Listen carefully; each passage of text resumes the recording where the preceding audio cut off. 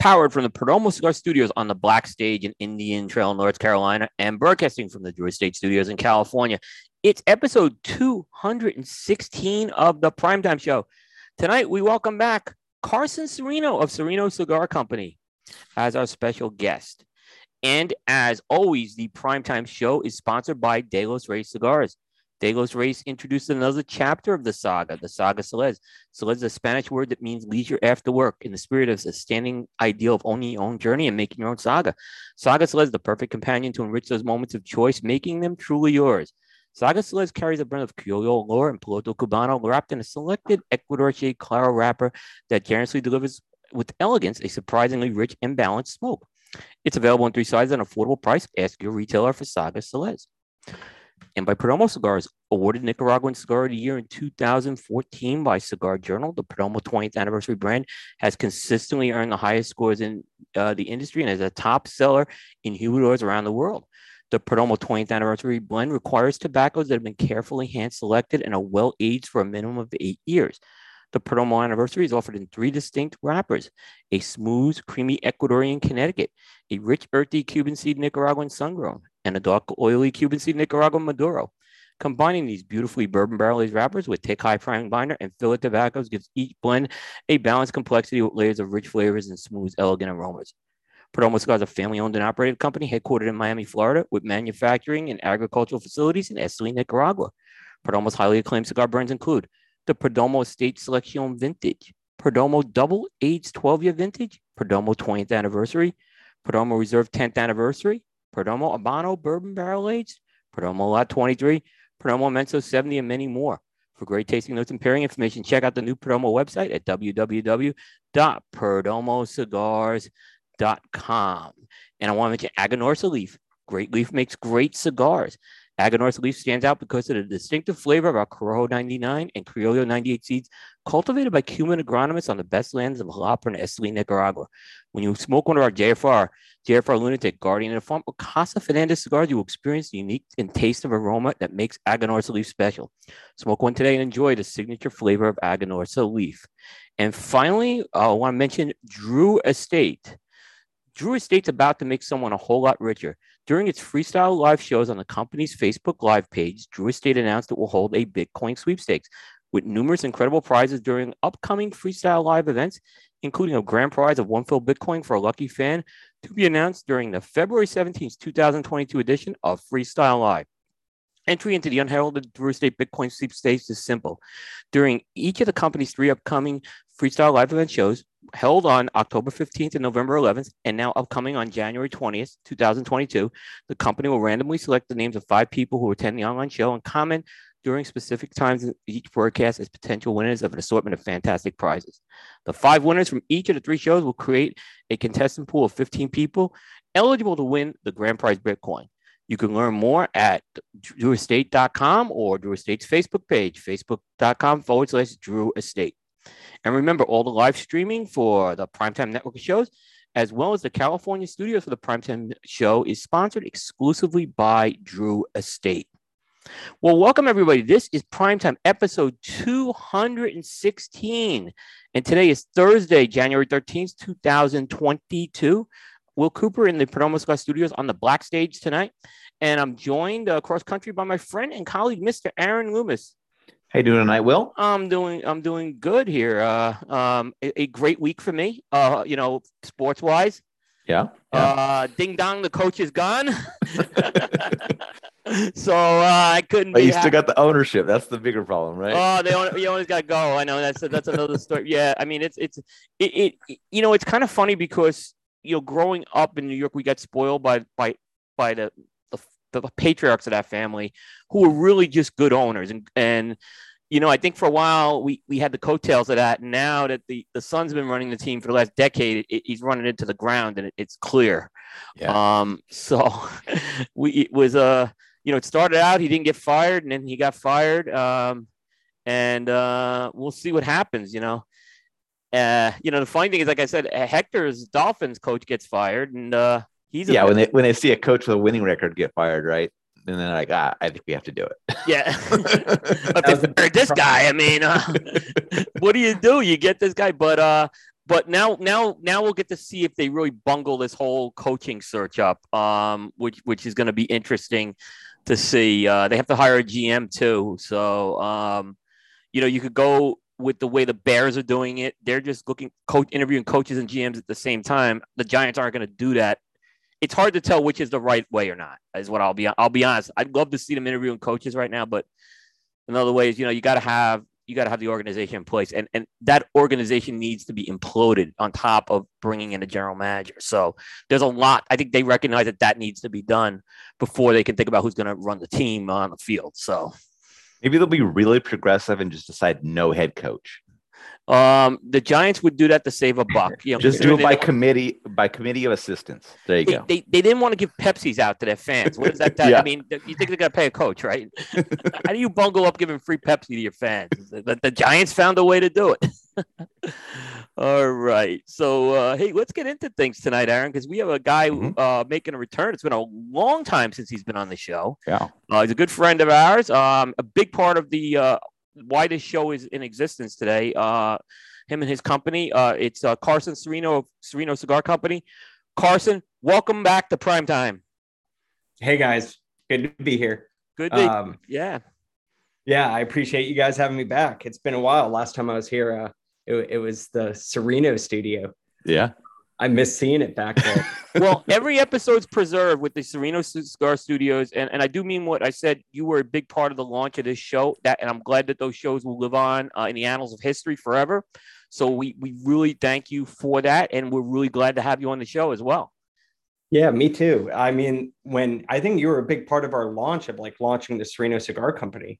I'm pretty sure that we did that in 2017 or 2018. Yeah. 2017, yeah.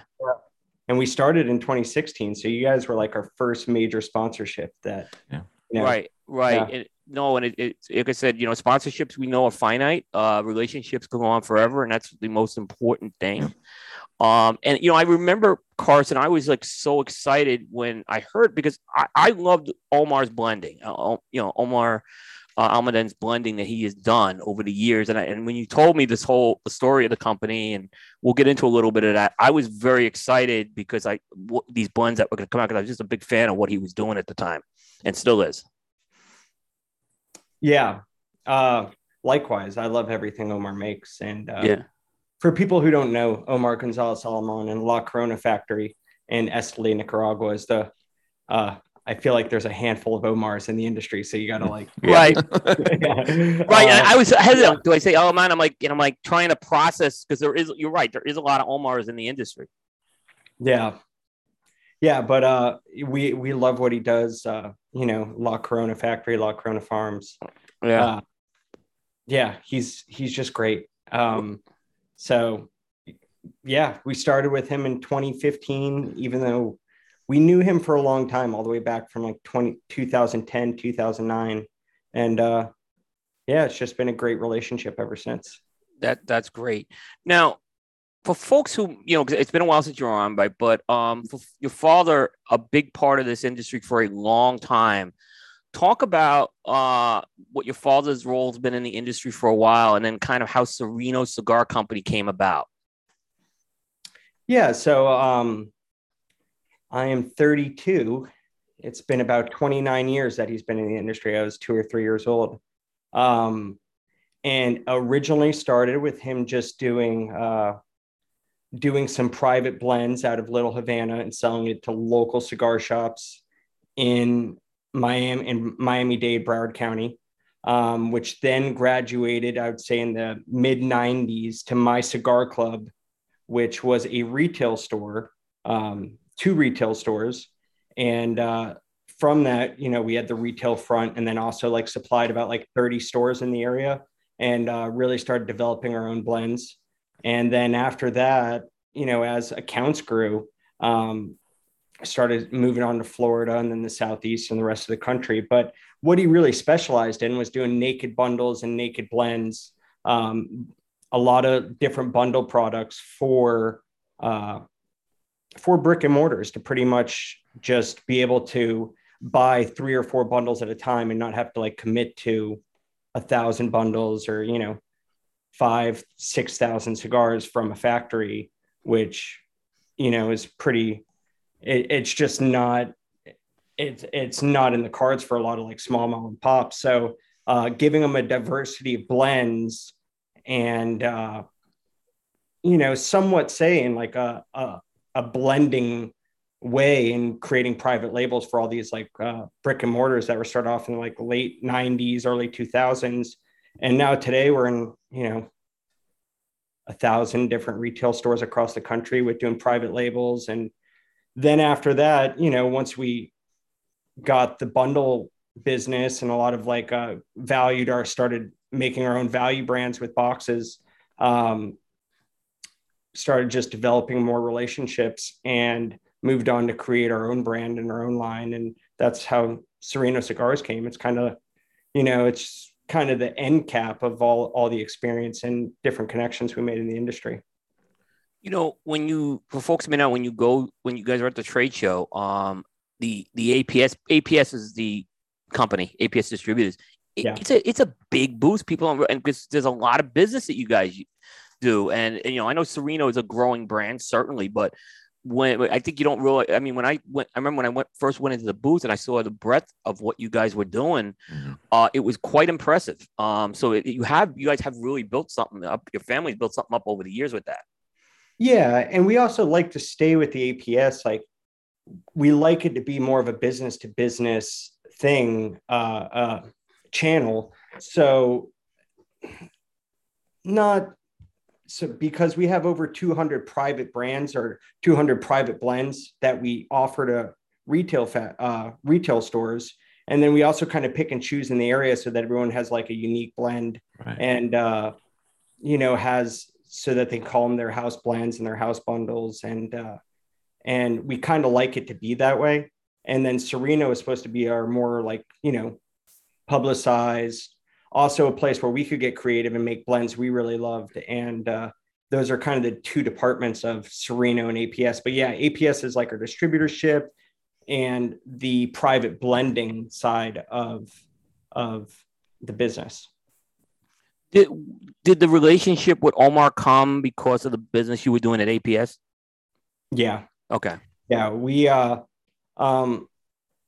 We started distributing a smaller brand that it wasn't even Cubanicon that Omar was making.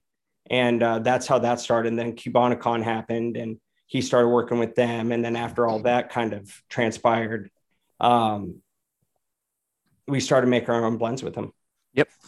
Yeah. So, yeah. Yeah. And I guess people, as I've learned, the private label business is a lot of times creates a lot of work for these factories, and it keeps the lights on, and certainly is a moneymaker for them. So yeah, for sure. There's definitely like downtime, especially when you're making brands that retail at 10, 12. It's not as high volume as people think it is. So there is a lot of downtime to start creating, naked bundles, naked brands, and trying to figure out what to do with, all the excess tobacco, excess time. And that's kind of where we get really creative too. And it's a lot of fun. It's not like just something to pass the time for us. We actually really get into, helping all these little brick and mortars create unique blends for themselves. And we even do some private labeling, like branding for them too. And I love doing branding. So I actually have been doing more for brick and mortar stores and helping them create their own brands and just bringing them in with, the people who import for us and import with us and distributing it to them, and then also doing our own blends. Yep.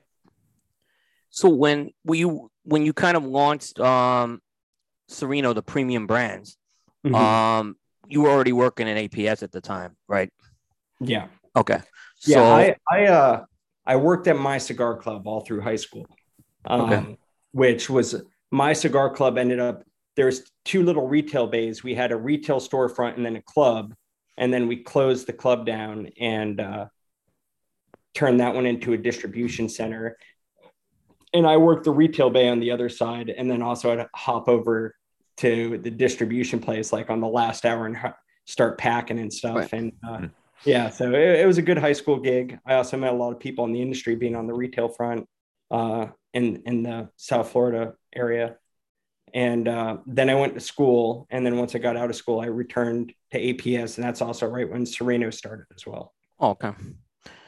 And so you got involved obviously with Sereno, and I know you launched the original core lines, but was Wayfarer kind of, which was your second brand you did, was that kind of like your baby in terms of like, okay, so you had the Sereno lines and they were going to have the Sereno name on it, but with Wayfarer, was that like more of your concept in terms of developing that particular brand? Yeah, I would say so.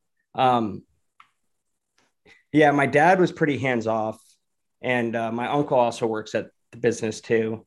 But yeah, he was hands off with Wayfarer, and it looks different than Sereno. That's what Sereno, I'm saying. Yeah. and he loves that brand, and I do too. So I was happy with the Sereno brand as well. But yeah, Wayfarer was more of our kind of segue into all the next generation of Sereno brands. So yeah, Wayfarer I did, and there was a lot about the story of me traveling through Europe a lot and smoking a lot of different cigars and kind of creating a profile around those cigars that I enjoyed along my travels. And then I also did all the branding and design work with a good friend of mine, and the blending too. I went down to La Corona and worked with Omar and smoked all the Puritos, and that was like my first real foray into creating a product for Sereno Cigar Company. Nice. I remember you said Europe. It was Iceland in particular, wasn't that? Was it that Iceland trip that actually inspired that? Yeah, it was Iceland. Yeah, and we called it Wayfarer because stayed at a bunch of Airbnbs, traveled the whole country. There wasn't that many cigar shops. There's only like 3 in the whole country. Yep. And you pretty much just got like the meat and potatoes of Cuban brands there. Right. But it's still enough to satisfy you. And I left all of my cigars at home, That's which right. I had a little humidor packed. And we stopped at the duty-free store and then one store in Reykjavik, and just kind of picked up everything I could. And that lasted me the 3 weeks. Then we also stopped in England after that for a week and a half, and I got a bunch of good smokes there. But yeah, it was mainly Iceland. I remember you were talking about that trip, I think, when you were on the show last time. I thought it was like a great story. And I think we talked a bunch about Iceland too after that. So yeah, that was awesome. And a very, very good cigar. Very good cigar too. Yeah. Yeah, and it was supposed to not like just be a rinse and repeat of a Cuban blend. Like we wanted it to be Nicaraguan too, like a little bit spicier and got more bite to it, but kind of try to incorporate that like saltiness and oak flavors from a lot of Cuban brands. Trying to recall what brands I really loved on that trip, and it's like not coming to me right now. But that was a fun project. And ever since, I've been doing a lot of the branding and product development stuff for Sereno. What was really cool about that line, still is, you had a lot. I remember you were playing around with the caps in that line. You were inspired by different types of caps that you put. Like I remember you had the 109 on I believe it was the Toro. Right. So talk a little about that, because I thought that was like a really unique concept that I haven't seen done. Like different Vitolas, each having a unique cap. Yeah. So I've always just like, we stuck with all traditional Cuban caps, and 109 was a mold that when Omar from La Corona, where he took the namesake of La Corona in Cuba, he did a 109 for Romeo and Julieta. So there is some connection there. And he always talks about his favorite just being a classic triple cap. So we did one with a classic triple cap, and then one with a Paria cap was that kind of fantail, which is on Behikes, and there's a few other handful of brands that they use that for. So yeah, we just wanted to like really incorporate all the different styles and molds that we could for Wayfarer. I smoked a Romeo 109 at La Corona that he had, and I thought it was awesome. And I just really loved the kind of blunted Bellicoso, I would say. Yeah. Like a Bellicoso with a flat end. And I just thought that was really cool. And yeah, I didn't smoke any Behikes on that trip or anything. Those were kind of, I don't think they're available in Iceland. But I've always loved that little fantail cap and thought it was really classy. And to put that on a Robusto, that's what we ended up doing. And then, yeah, we just use a classic triple cap that's, used in a lot of different Parejo molds in Cuba, pretty much like 90% of them. So. Yeah, no, I mean, it's a fantastic line. In my book, it's great. I mean, great price points you had on that thing. So, I mean, it was all the cigars I think were under $10 if I'm not mistaken. Yeah. Yeah, it's funny. Like, it still does really well for us. Like, I always get a kick out of like when cigars are released like 3 or 4 years before and they like somehow win a list. Like we just won a list with Wayfarer. I was like, that came out in like 2017. But I got the email and I was just like, all right. This has been a big discussion of Aaron and I this week. Yeah. Whether there's like I feel I'm like on the sides. We got to start smoking some of these older ones. And Aaron, it's not that you're against it, but it's a very flawed way Aaron's pointing out to me. So not this. So it was like an interesting. It's timely that you said that actually because we were just talking about this today actually. Yeah. Yeah, no, it won for 2021. It got like Cigar Club Cigar of the Year. And I just looked at the email. I was like, well, one, I thought it was going to be Eleanor Rose once I saw like the headline, like Studio or like Sereno wins Cigar of the Year. And I was like, oh, Wayfarer got it. Okay, cool. I'm super appreciative and happy that it did. It was just a surprise. It threw me off. Yeah, I mean, it's saying something that the brand has got some legs over a period of time, which I like. I like that actually. So, yeah. What is your guys' take on like cigar lists and release dates?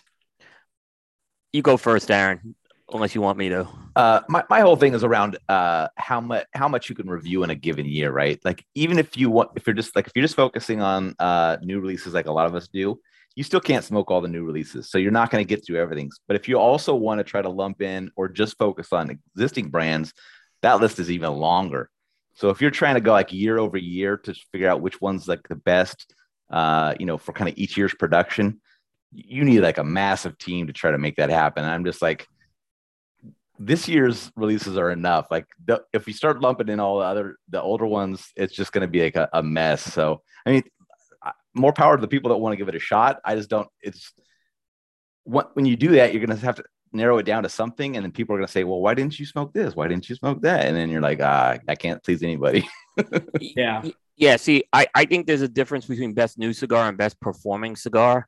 Yeah. And the problem I've been having with a lot of lists lately is a cigar comes out in December, and it's a cigar. It's on the cigar of the year at the end of the year, and I'm like, that's just kind of like doesn't make sense to me, right? So, I mean, I've done some things adjusting the dates and stuff like that. So I'm kind of along the lines, okay, there's cigars that are performing well. But Aaron's point is right on target because how do you do that without cherry picking brands? That's the problem you'll have with that. So there isn't a good answer to get kind of my Shangri-La because, like I said, what do I pick? Oh, and Aaron says someone's going to get butthurt if they're not picked throughout the year. So I don't have a good answer other than I don't know. I don't have an answer. I'm just not. I think there's a distinction between best new cigar and best performing cigar, but you're never going to really know what the true best performing cigar is. It's going to be almost impossible, as Aaron said.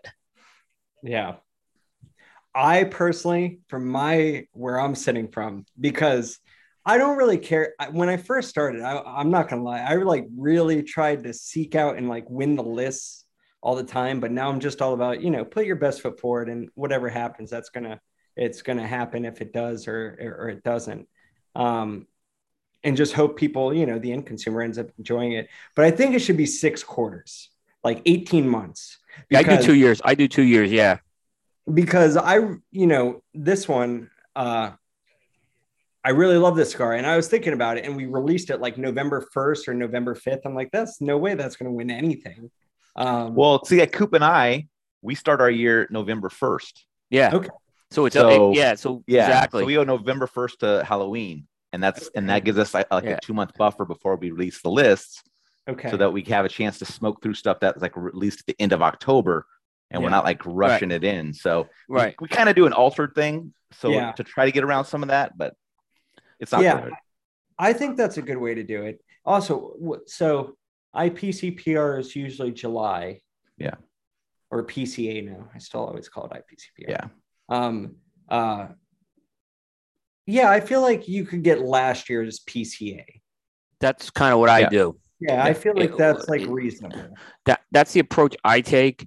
And then the other problem we were having with a calendar year approach is you have this like hockey stick of reviews in like October and November. And it's not fair. It's not a fair approach. So adjusting the times helps. It does help. I think, and Aaron, you this is like your second year doing it now, I think, right? Yeah. I think it helps. I think it does help with the hockey stick a lot. Yeah. And then this way, someone doesn't get excluded because you just didn't get to their cigar. Yeah. And that's also got to be like madness on your end. Like all these cigars come out in July. The first 6 months are somewhat of a wash, and then you got to try to get everything in those like last 4.5 months. Yeah. I toyed with the idea of starting the like kind of the cycle like July 1st, so that like you get the rush kind of at the beginning of your year. Mm-hmm. And then you kind of announce the cigar of the year like right ahead of the trade show. But like kind of it's an industry of like, I don't want to say followers, the industry of like tradition where like it has to happen like kind of December, January to announce. So if you do it, if you called it the 21-22 cigar year and you did it in, released it right at the, 1st of July, I don't think people would buy into it as much. Yeah. So Serena, Carson, here's my other wrinkle I have that's a little different than Aaron. So my review cycle is November 1st, October 31st, meaning I had to smoke it during that time. But anything that comes out at the trade show is not eligible until the following year because I had this problem of, and I'm a smaller review team. So, I can't, I'm a one-man show is what happened. And then it all takes is one December that you're in the hospital and your list is screwed up. Which happened to me. So, I had to realize I had to make some adjustments with that, at least being a small review team to do that. Yeah, it definitely is an industry of tradition. Yeah. Because what Aaron said makes the most sense. Like you should release it.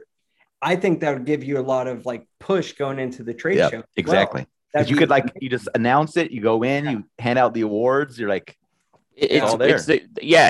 And here's the thing, like in TPE, this is nothing against TPE. This is not TPE's fault. They are trying to get people to release stuff for January, and they're not used to it. Like you said, they just have the routine in the cigar industry. They're on these cycles. I'm sure the factories are on these cycles, and it's not that easy to change it. Yeah, totally. When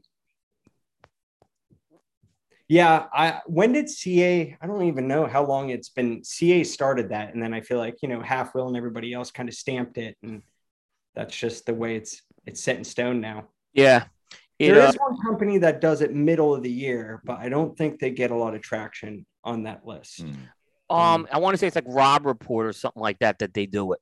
Yeah. Which is a small list to begin with. So, that's kind of how that works. But I'm just looking at my list, for example. I had the Sereno Royale Medio on my list in 2018, the year after it came out.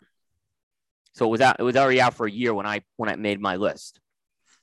So okay. Yeah. So like I said, I kind of have always worked like that the last few years just because it makes a little more sense. And then it allows me to kind of assess the cigar over a period of time. Like I'll go back and informally smoke it, and then towards the end I'll smoke it again. So I can kind of, what I do is a little different. I can kind of see how it changes over time. So, which is consistent over that time. So everyone has a different. Aaron said there is no, like, I can find flaws in the way I do it as well. Every system is just about flawed, is what I'll find. Yeah. Except Aaron. Aaron's got a good system. I have a perfect system. You have a perfect, because Aaron's is straightforward. This is what it scores. So he keeps it easy. I mean, so I really love that on Aaron's list. They average in the score. Yeah. Yeah, I think because I think that's a good barometer of what the end user wants too. They want to know what they're getting for their money. Yeah. So I think that's like a good wrinkle to say, like, to have in all the lists and just reviews in general. Yeah. But then what happens with Aaron is they say when they don't like his review, they don't understand his system. Yeah. That's so you know what I do? I send people to the Dave Portnoy pizza videos and, hey, do you understand that? And it's exactly the same concept that you're using, but I understand it for pizza. But it goes back again, Carson, to your point. The industry is so used to this 90-point system, they can't wrap around it. I think there is some truth that they don't understand it to some extent. Yeah.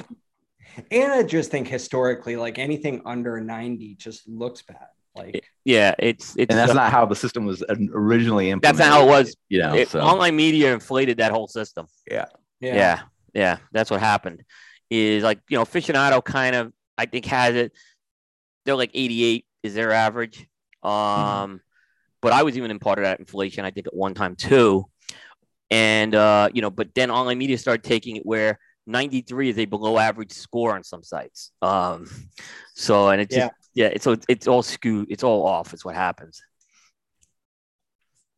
Yeah. It was probably before my time, being 31, 32. Somebody told me at one point, Cigar Aficionado was pretty tough on everything. They were. I think they still are, but they've loosened up the higher scores is what happened. Yeah. So they'll give out more higher scores than they used to. At least that's my perception of it. I'm not saying if there's any accuracy to that. Yeah, they're still tough, but somebody at one point was telling me like a mid 80s was still like a really, really good score. Oh yeah. Like now you see a mid 80s, you're like, oh. They'll say it's above average if you look at their scoring ranges. Like an 86 is not a bad score in their book. Okay. But it's now today, like, companies are furious if they get an 86. Yeah. I mean, let alone get a 6.1 from Aaron. It's like they're ready to have him. They're ready to ship him out. Yeah. There's factories with his picture on the wall. Don't come in. Don't let him in this factory. No, so that's good. That's good. But no, I mean, it's. I never get mad about the ratings anymore. Like, I know everyone's got their own little system, and like, I don't think I ever really did. Like, it's just, it's just the. I think for a new company, you did reasonably well 2 out of the gate. Especially the first 2 lines. We're gonna get into the Tanner lines in a second. But yeah, I mean, I think out of the gate, you guys came out very strong with your releases. So I think you had a lot of that going for you, which helped. But what happens is it sets the bar high going forward. Oh yeah. Yeah. So, no, score. You hit you hit one of our favorite topics on the show, actually. Do you get a lot of pushback about your rating system?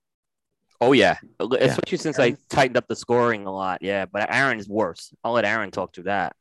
Yeah, it's just that being somewhat polarizing, but I get it. So Yeah, that's the reason we chose to do it, is that we didn't want to use that other system because it felt like it had been kind of like bastardized a bit to kind of be on the higher side, right? And do something unique. And I don't know, if somebody's filling out a satisfaction survey and they say rate it between 0 and 10, and if it just met your expectations, it's a 5.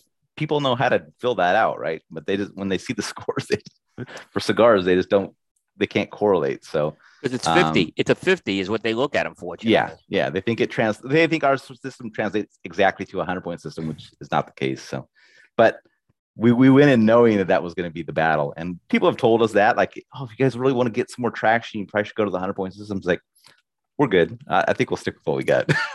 Yeah. It's certainly, you used the word, Aaron, disruptor. And I think you're starting to see the disruption in action. I mean, I'm seeing your videos just get exploding in traction lately. So, I mean, we even do a music show. The show, I do another music show on Cigars, Carson. And we do a developing palates review every week just to kind of, because the videos are so much fun. So we just started talking about one of their reviews every week. It's kind of funny. Nice. Yeah. No, do you incorporate price into yours, Will? No, but I have a value. I have a value assessment. So, like a cigar could score like a uh a 90. Let's say no, a cigar scores like an 89 or 90, right? Which is a good rating. But if the cigar is $50, I'm going to say you may want to try a sample before buying one. So I have stuff going from not recommended to try a sample to buy one, buy multiples, box, etc. And that is independent of the score. The score does not put price into it.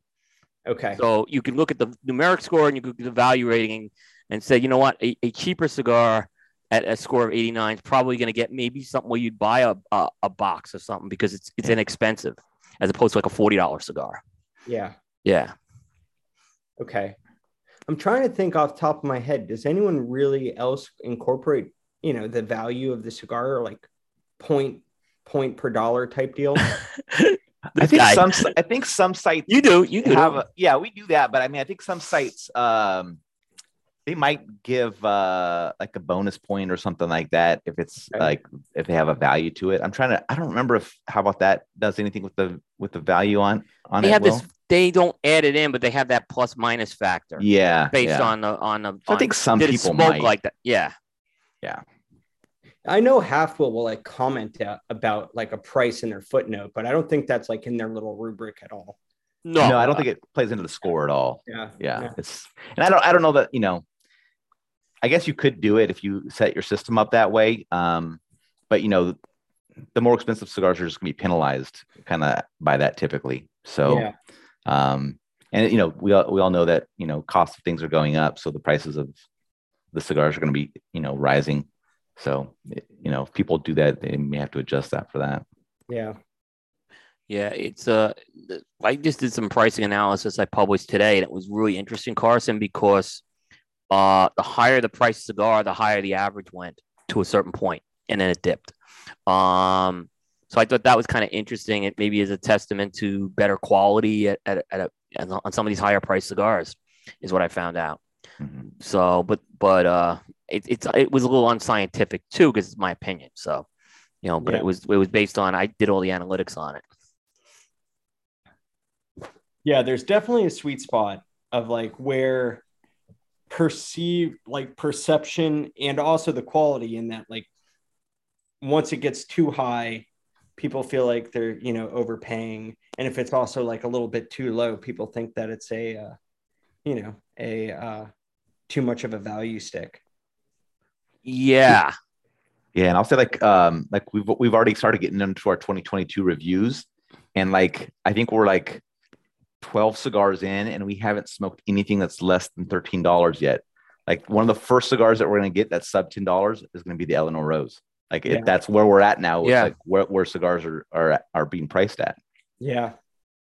Yeah. It's very interesting. I haven't quite gotten into that, but what I'm seeing is there's definitely going to be hitting that where, and I'll go back again, even with my price analysis, there were only 2 cigars that I reviewed under $6, which if I went back 5 or 6 years ago, it would have been probably 20. Yeah. Out of 150 to 175 reviews I do. So, it definitely is. Those lower end prices are getting harder to find. Yeah.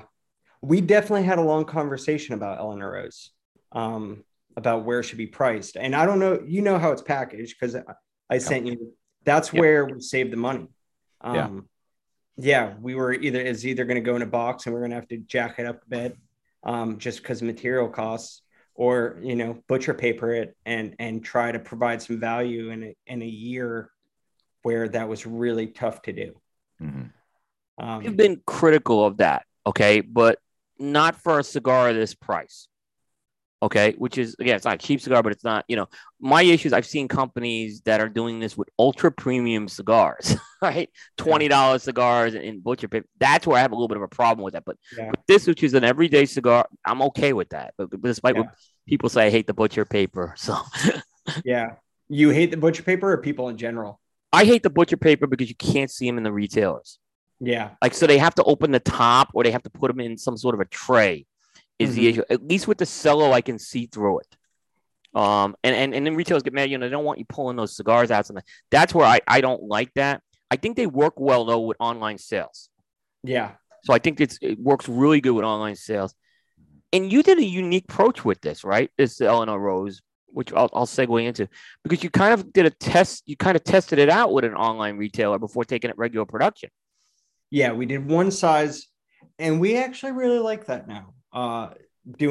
Teasing them out through. I know you hate teasers, but like teasing them out through a subscription company. And you're not teasing. The cigars are there. You're not just saying, they're out there. Yeah, for sure. But using them and also using subscription companies with analytics, and just figuring out, making sure that there's no burn issues or crazy kind of construction issues, and also getting a little bit of buzz and rush going and getting some feedback as well, and then doing a full release. So it worked well for us with Eleanor Rose. We got a bunch of positive response, and then also got good response on like the butcher paper with those customers too, because they offered them to their customers in the butcher paper, which that is an online sale. Since then, some retailers are like, when are these coming out in boxes? They still like picked them up, but they're like, we'd really like to display these out on the shelf. So yeah, that's going to be the next step with Studio Sereno stuff.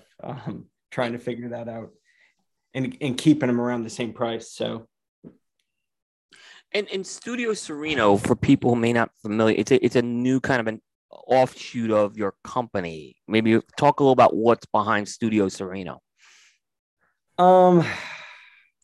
Okay. So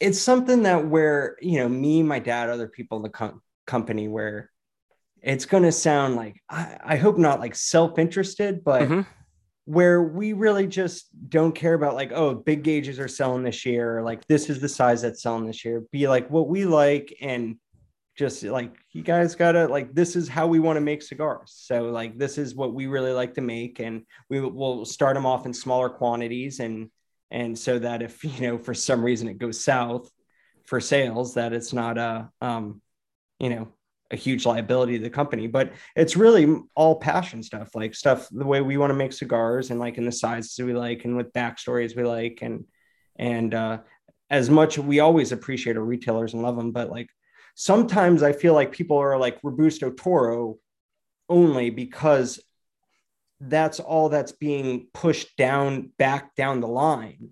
Like you're not getting, and then as manufacturers, that's all you push forward. You're not experimenting outside the box and really like trying to push those certain lines. Like we had for the longest time people telling us like torpedoes were dead, or like figurados were dead. The Eagle's our best seller right now, and that might be because we're like really passionate about the Eagle size. I like that size. Yeah, that was the one I smoked. Yeah, it was something that with other Sereno products, we didn't really make a torpedo or a figurado on both ends like that. So it was something where we were just like, hey, we're going to do it the way, make cigars the way we want to make them, and also try to really get enthusiastic to retailers and the end user about them, and break the mold a bit.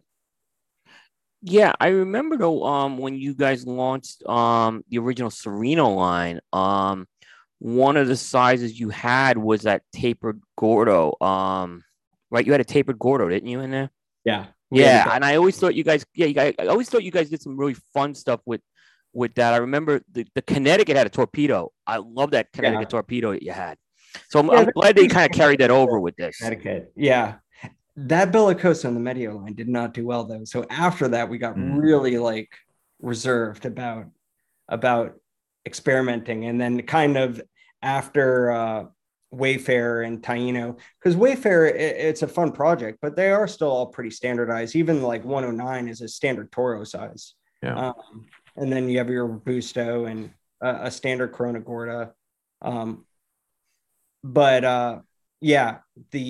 Since then, Eagle for Eleanor Rose is like the first kind of figurado perfecto type cigar we've ever made.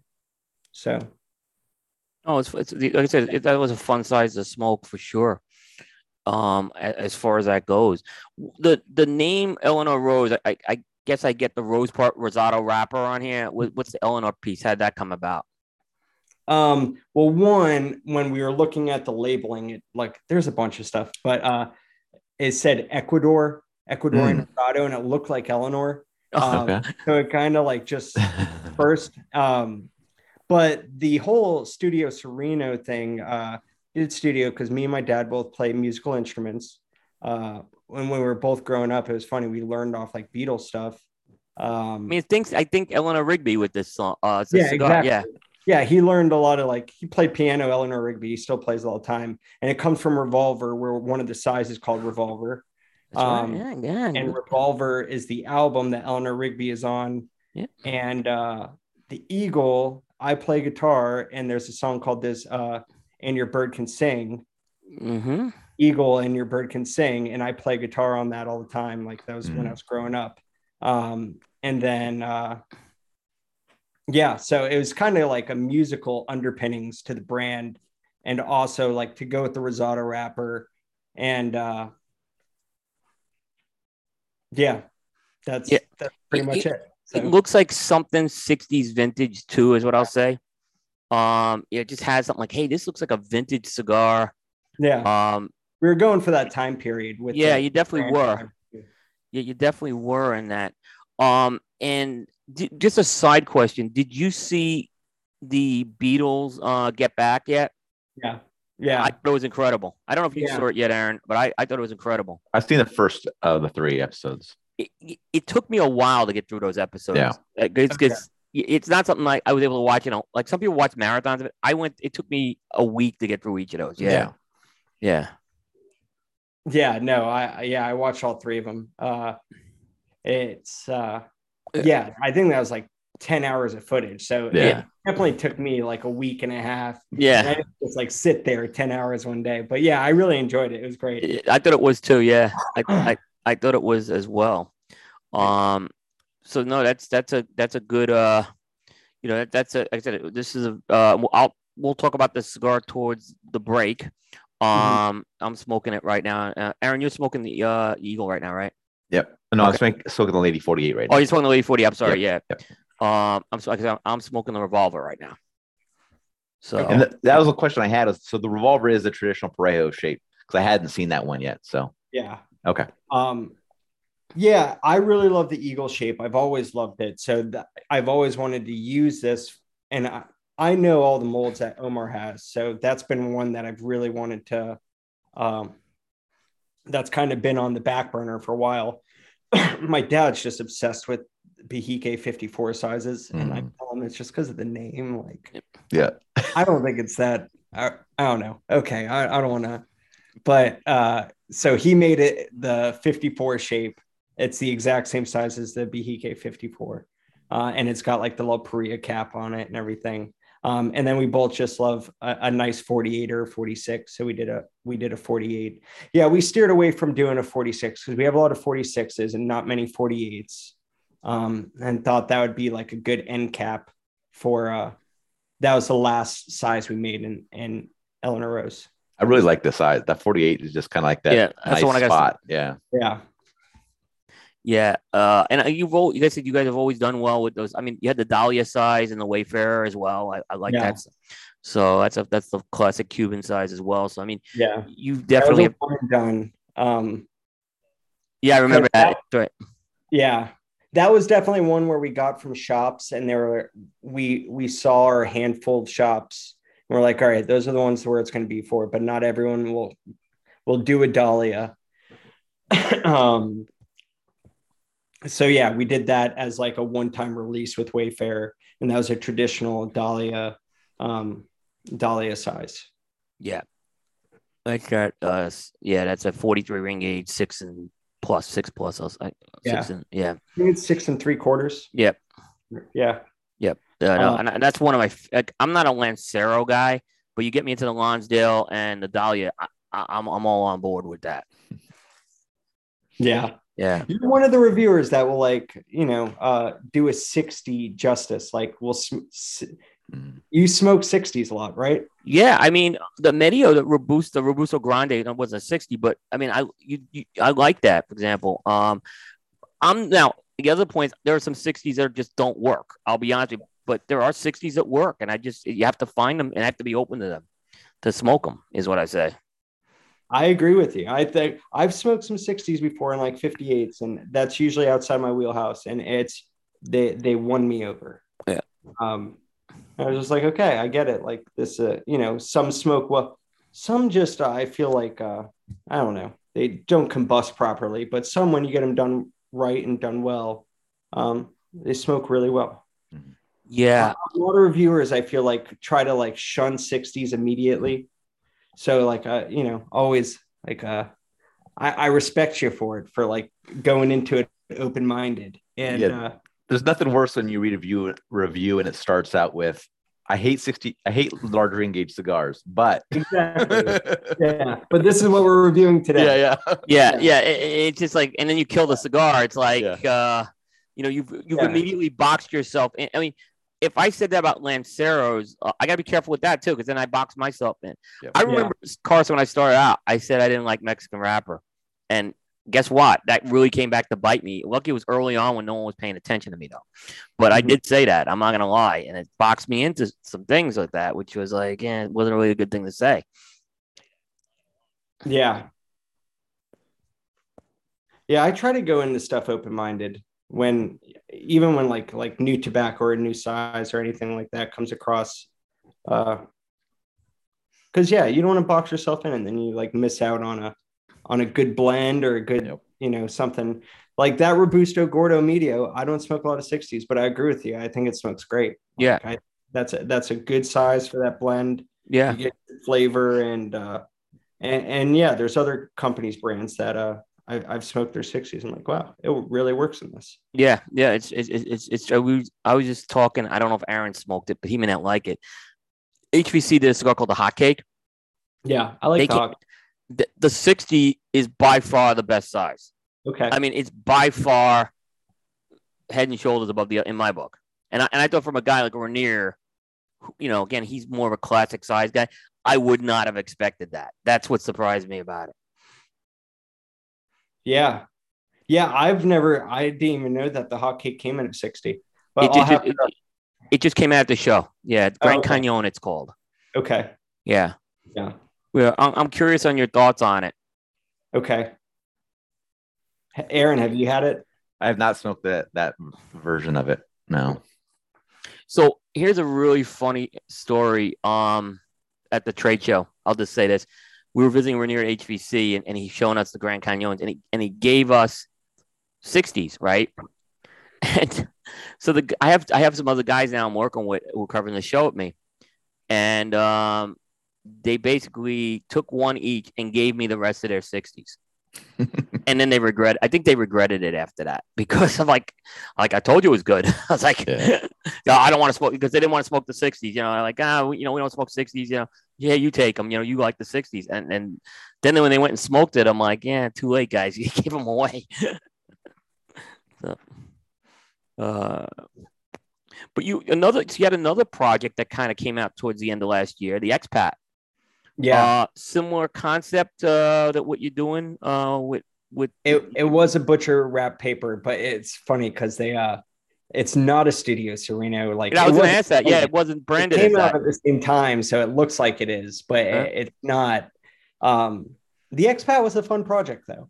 In a year where I feel like all the cigar prices were getting jacked up, it was one we released. We did another run with this through a couple different subscription companies, but the origin of the Expat was a destination wedding for good family friends. And, we were working with a wedding planner, and they're like, they reached out to us and they're like, that's what we have to spend, the family. And we're like, okay, well, we don't have a lot to work with here. Yeah. Cigars everyone wants, but it's like the last one on the list of expenses. So like, how are we going to make a really good cigar and keep it like what would retail at like $5-6 to them? We gave it to them at wholesale cost, so like it was even cheaper. But yeah, so but from the wedding, and it's a lot of like just early cigar smokers or occasional cigar smokers, right. We got tremendous feedback on it. So I never wanted to put anything in the Sereno brand that was like sub $6. Right. So that I was like, that's what we have APS for. So there's kind of like an expat, like this will be the only one Right. from the APS into the Sereno line. So it's like the expat of the Sereno brand too, but also because it was a overseas wedding that we did it for, who's also a lives over there now, and he's an expat. So like that's why we called it expat, and it went over really well, and we thought it would maybe this is something we should have in the Sereno portfolio instead of all like $8 to $12 cigars, have something in the sub $6 range. And I'm pretty sure I would have to go look at our price sheet. I think every one of the sizes is like, I think the most expensive size is $5.99 retail. But yeah, it's all long leaf, all 4-year age, 3.5-year age tobacco, around that 3.5, 4 years. And yeah, it's butcher wrapped as well to save on packaging costs. But yeah, expat was another one we released right after Eleanor Rose, and that just, it kind of worked out that way. There's one, they're all in the traditional names, and then there's one size called the Passport, because that was the actual size we used at the wedding. Nice. So we gave that one kind of a special name. So yeah, but we have a Corona Gorda Sublime, and then Passport was like a 5 7/8 by 50, and then it's got like a painted shaggy foot on it, because that's what they requested. So we just kept it exactly how we made it, and we did that out of La Corona as well. That's it's like an Ecuadorian Oscuro, Habano Oscuro. It's got Pennsylvania broadleaf in it, and yeah, it's Criollo 98, Corojo 99. Oh, that's awesome. Yeah. That's awesome. Have you, I mean, I understand some of these soft launches you're doing. It seems like the Cigar Club approach has worked well for you. Yeah. And we've heard a lot of things about cigar clubs, but talk a little about that piece that you've done with that. Yeah, so that was something during the pandemic. We weren't really in a lot of subscriptions, and most of our Sereno brands were in brick and mortars. So we were kind of, we were in a tough spot right when the pandemic started. So I reached out to a lot of different subscription companies just to keep gaining exposure. Well, we had good momentum before all the shutdown and everything. And I hit it off really well with Cigar Club and David there, just because he really cares about branding. He's really great with content and curating stuff. And then I also do stuff with Sam at Stogie Bird, and there's a couple other ones as well. And yeah, we just started getting a lot of good traction with them, and a lot of more brand exposure, a lot more people tagging us on social media. So even after once things kind of resumed to normal and we were getting back a lot of that brick and mortar business, we felt like that was a really good side arm, or a good, end result of the pandemic, is that we actually developed that business out, and also found out a lot of those companies keep analytics, which, something we didn't do on our end. I'm trying to get better with that, to like get more intel from our brick and mortars, exactly how they like things, and what moves well for them, and all the data on it. But yeah, so we started, once we got a good following within those subscription companies, a lot of them wanted to start doing like little private projects, and we started say like, hey, this is a good way that we could kind of front end a lot of our costs, and also see what works and what doesn't work.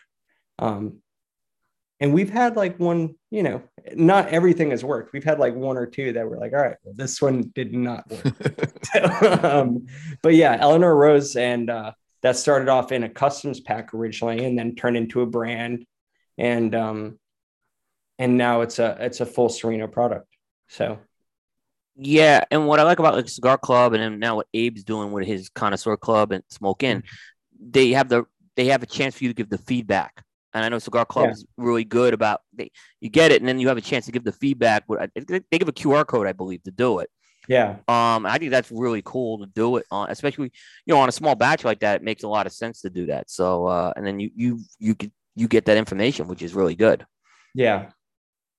Yeah. And I think you also get a ton of new exposure that people who are more adventurous, but also, maybe don't frequent brick and mortars as much as they were during the pandemic and stuff.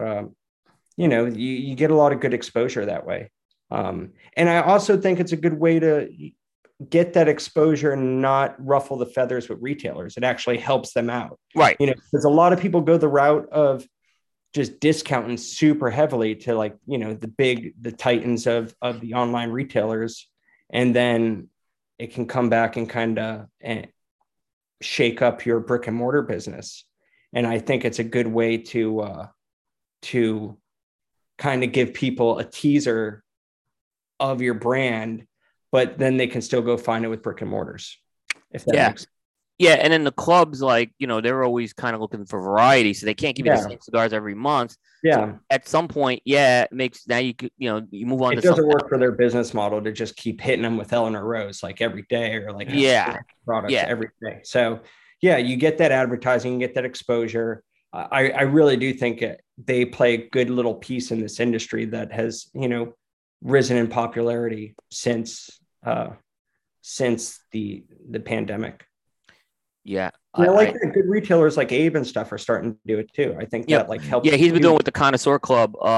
And I know he's been very pleased with what he's been, and some of the manufacturers I've talked to have been very happy with that as well, because it's kind of been a sandbox for them to kind of validate some stuff. Yeah. Absolutely. Yeah. They can be a little bit more experimental with what they want to bring in too, and be like, is this going to work? Or is this going to die on our shelves because no one's going to like it? They kind of get the same thing we do. We get a little bit of info before we bring it to market. They get a little bit of info before they throw it on the shelves. Right.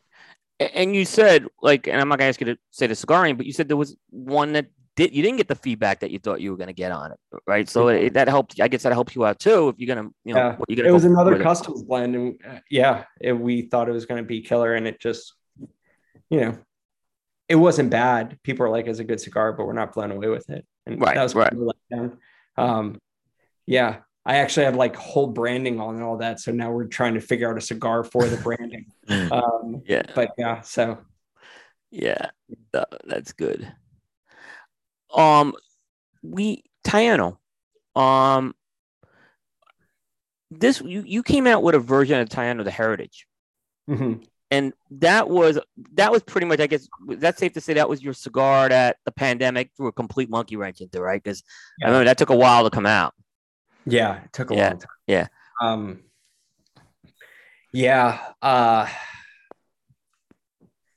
Hochi, we did, that was the one. It was the first time we did anything with Hochi and Back La Palma. And they were great on the whole project. They still continue to be great. Those boxes are beautiful. They are.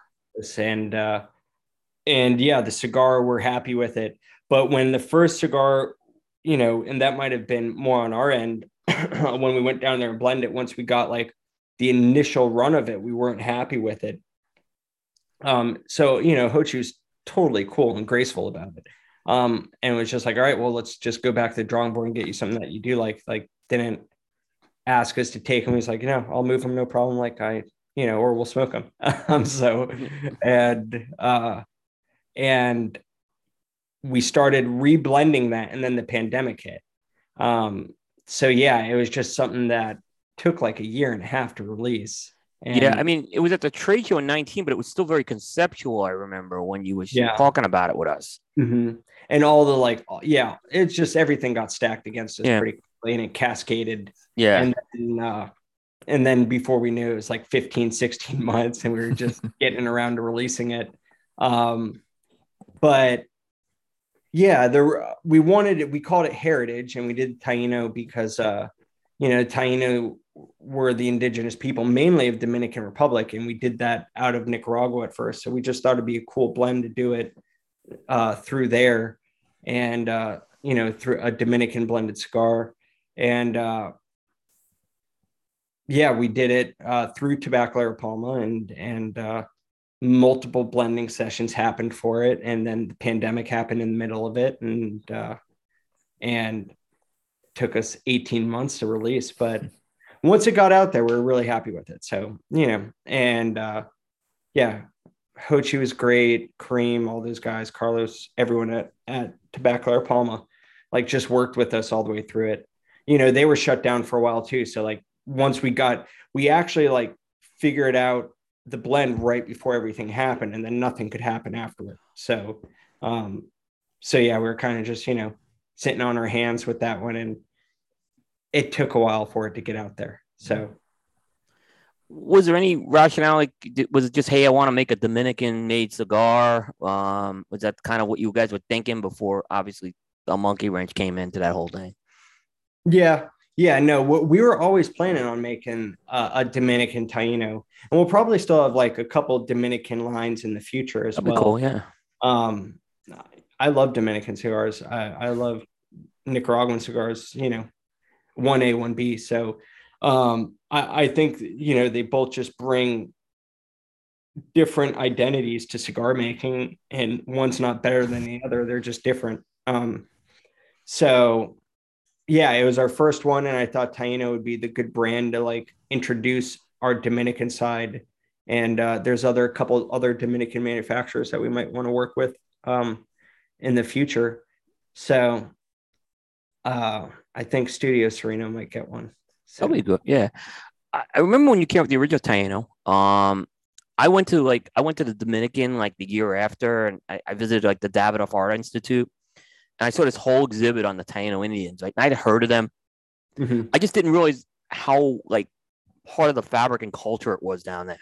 Yeah, I thought it was real. Like, and I'm like, and I kept thinking of your brand because obviously that was the name, and I had heard the name associated with Atabey as well. But it was like, yeah, I didn't realize like you said, it was the perfect brand to start that off with in the Dominican. I'm thinking, yeah. Yeah, a lot of people don't realize like Atabey, Cohiba is a Taino word, and that all comes from that group of people. And I went to Centro Leon and went through their whole exhibit there, and while we were going through that whole project, and yeah, I thought that was like a good kickoff for our Dominican lines. Yeah, I think I think it's cool. And then you have the Nicaraguan one out of La Corona as well. Yeah. That was the original one, the white label one. Yep. And they were supposed to be, like 1A, 1B, like it was supposed to be a spin-off. It wasn't supposed to be much fuller or much lighter in body. It was just supposed to be kind of like a Dominican side of the Nicaraguan label. Right. So. Yeah, I could see that as well. What would you say right now is like, everyone has that like superstar performer in the Sereno portfolio, the one that it sells more, it's the one that's got traction. Which is the one right now you would say is your superstar one in there? Eleanor Rose is doing really good for us right now. But consistently, I would say the XX. Still, yeah, okay. That's the XX, like, yeah. That is the one that gets the most reorders. It's the one that like people will call us about and open open accounts with, which my dad I still love that cigar too. My dad really loves that cigar. I love those original lines. I've always loved all those original lines. Yeah. Yeah, that one I would say, and then Taino 44. We released a 44 through Cigar Club.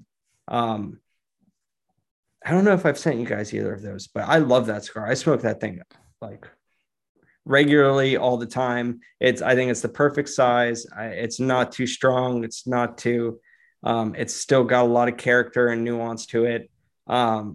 It just really works in that size. So Cigar Club came to us and were like, we really love Taino blend. We don't really do a lot of small gauges. Find like anywhere from 42 to 48. And we smoked literally 42, 44, 45, 46, 48.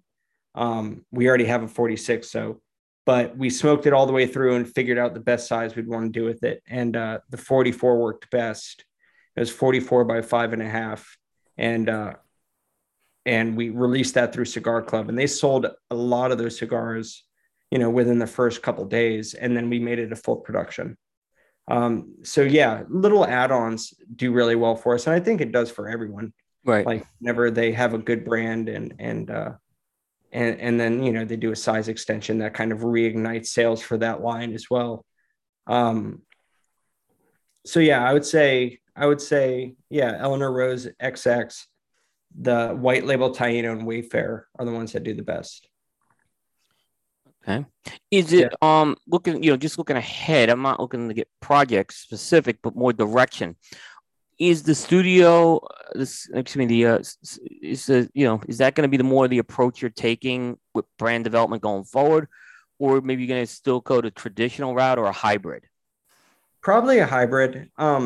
Yeah, we're going to keep doing more Studio Sereno stuff. We just feel like we have a good base now with the traditional lines, and traditional sizes. So, every retailer can kind of get their fix there, and it's not going to be crazy with Studio Sereno, maybe one a year or something, or whenever somebody, and it's also supposed to be a collaborative place. If somebody comes to me and was like, we want to do something with you on this, want you to make a brand with us, we'd like to do that as well.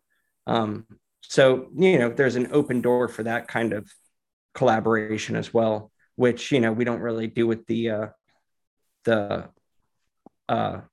our traditional core stuff. But with the core stuff, there might be I don't know, I really don't want to do it. Somebody asked me to do a Wayfarer Maduro. A handful of people actually have. So we've thrown that around as well. And inverting the colors or something. I don't know. Right. But black with gold or something like that. Yeah. Yeah. I really like just having blends have their identity. Yeah. And I hate kind of diluting brands out. That's why there was actually 4 lines in the Royale, but we took one away because we felt like it diluted out the XX, which it was selling for us, and we still get calls for it, but we just wanted it to kind of trim that down and make that just our core Sereno name. And then everything else, it was single blend, single identity. So. Very good. Yeah. So that was the original Maduro you're referring to, right? Yeah. Yep. The red box. The red box. Yep. Mm-hmm. Okay, Aaron, anything else we want to add for Carson on this part of the show? No, I think you got it. All right, Carson, a couple of fun segments we'll do. First, and these are shorter. So first up, this is what we call Cattle Baron Steak Question of the Night. And this is related to steak. And Carson, I want to know your favorite steakhouse. Oh, my favorite steakhouse. Yep. I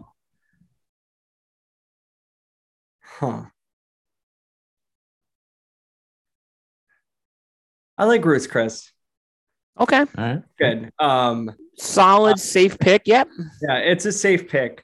I mean, there's some, I went to it. There's some individual, family owned ones, but I like, when I went to school in Tallahassee, there's a place called Cypress I really loved. Mm-hmm. But that's kind of, obscure and no one would know about. So a good safe one, Ruth's Chris, I would stick with that. Just good, good solid steak, reliable. I can get to it in most big cities. So. Good question. Good question. It's always good to get different answers. No, I like Ruth's Chris. My wife doesn't like it because she went there and ordered chicken once. So yeah, that's not the move. I told her, I said, you don't order chicken there. She said, it wasn't bad, the chicken. I said, yeah, but it's called steakhouse for a reason. It's not chicken house. So. Yeah. Yeah, I forgot the name of it. My sister took me to this steakhouse in Dallas. It's incredible. I got a dry aged steak and did it all up, got spendy with it, and I can't remember it off the top of my head, but I'm one of those weirdos who like fillets and I'm getting Pittsburghed and rare on the inside. Oh yeah. Oh, and we've talked about that. Yeah. It's fun. Yeah. It is. It's hard to get it right. The Pittsburgh is what I found. Yeah. Because it's very hard for them to get that that contrast of the char and the red. And I like that contrast. Like I like the char taste and then like that kind of rare meat taste.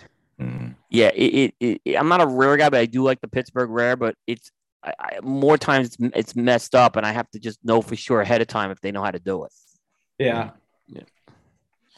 So very good. That was our Cattle Baron Steak question of the night. We're gonna get into the next thing of what we are smoking, and that's sponsored by Tailored Smoke, located in the heart of downtown Charlotte's epicenter, and now outside the Charlotte Motor Speedway in Concord, North Carolina. Tailored Smoke is your one-stop shop for a tailored smoking experience.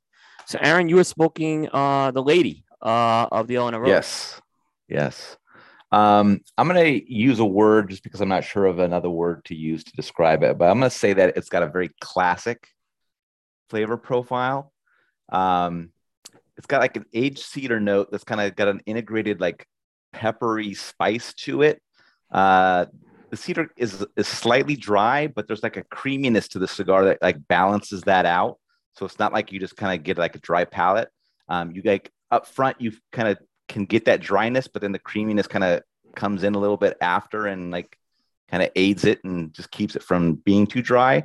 And then there's like verges on like a floral vegetally note kind of in the background. It's not like a core flavor or anything like that, but you kind of get a little bit of that that's going on. And there's not a lot of strength to the cigar. It's got a lot of body, but there's not a lot of strength to it. So it's like smooth.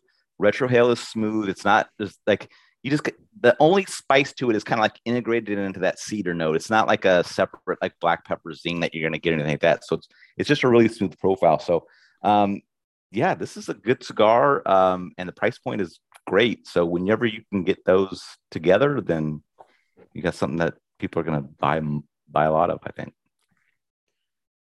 I would say it's a straight medium. I would say it's close to medium, maybe slightly below medium, but yeah, right around that. It's not, but it's got a lot of body to it. Like the smoke's chewy to it. The strength is kind of in that mid range. That's kind of where I put it. It definitely has more body. I'm smoking Revolver, and I would put it. Yeah, like I said, it's. I'm putting it in the medium as well. It was funny, Aaron, because I used the word throwback when I first smoked it, and I was thinking about it again as I'm smoking it now. And then you kind of said I had this throwback, but the difference is there's more body to this than a throwback cigar. But it's got that kind of profile in there. And the one thing is the retrohale is going to give you that integrated cedar and pepper. That so you get it more on the retrohale. It's not aggressive on the retrohale by any means. And then there's this like underlying rosado sweetness that I get. Use the word kind of floral. It has some floral qualities, but I'm not a big floral guy, but this is very, very good. And like I said, there's just a bite from the spices of the cedar and the pepper, which is like, it's just like perfect. If it hits perfect for me, where I could still pick this cigar up any time of the day and smoke it, in my opinion. So, there is an underlying creaminess as well. Construction's excellent on this is, like I said, the second one I'm having, and the construction's just been excellent on this thing. So again, great value point. Great for this cigar.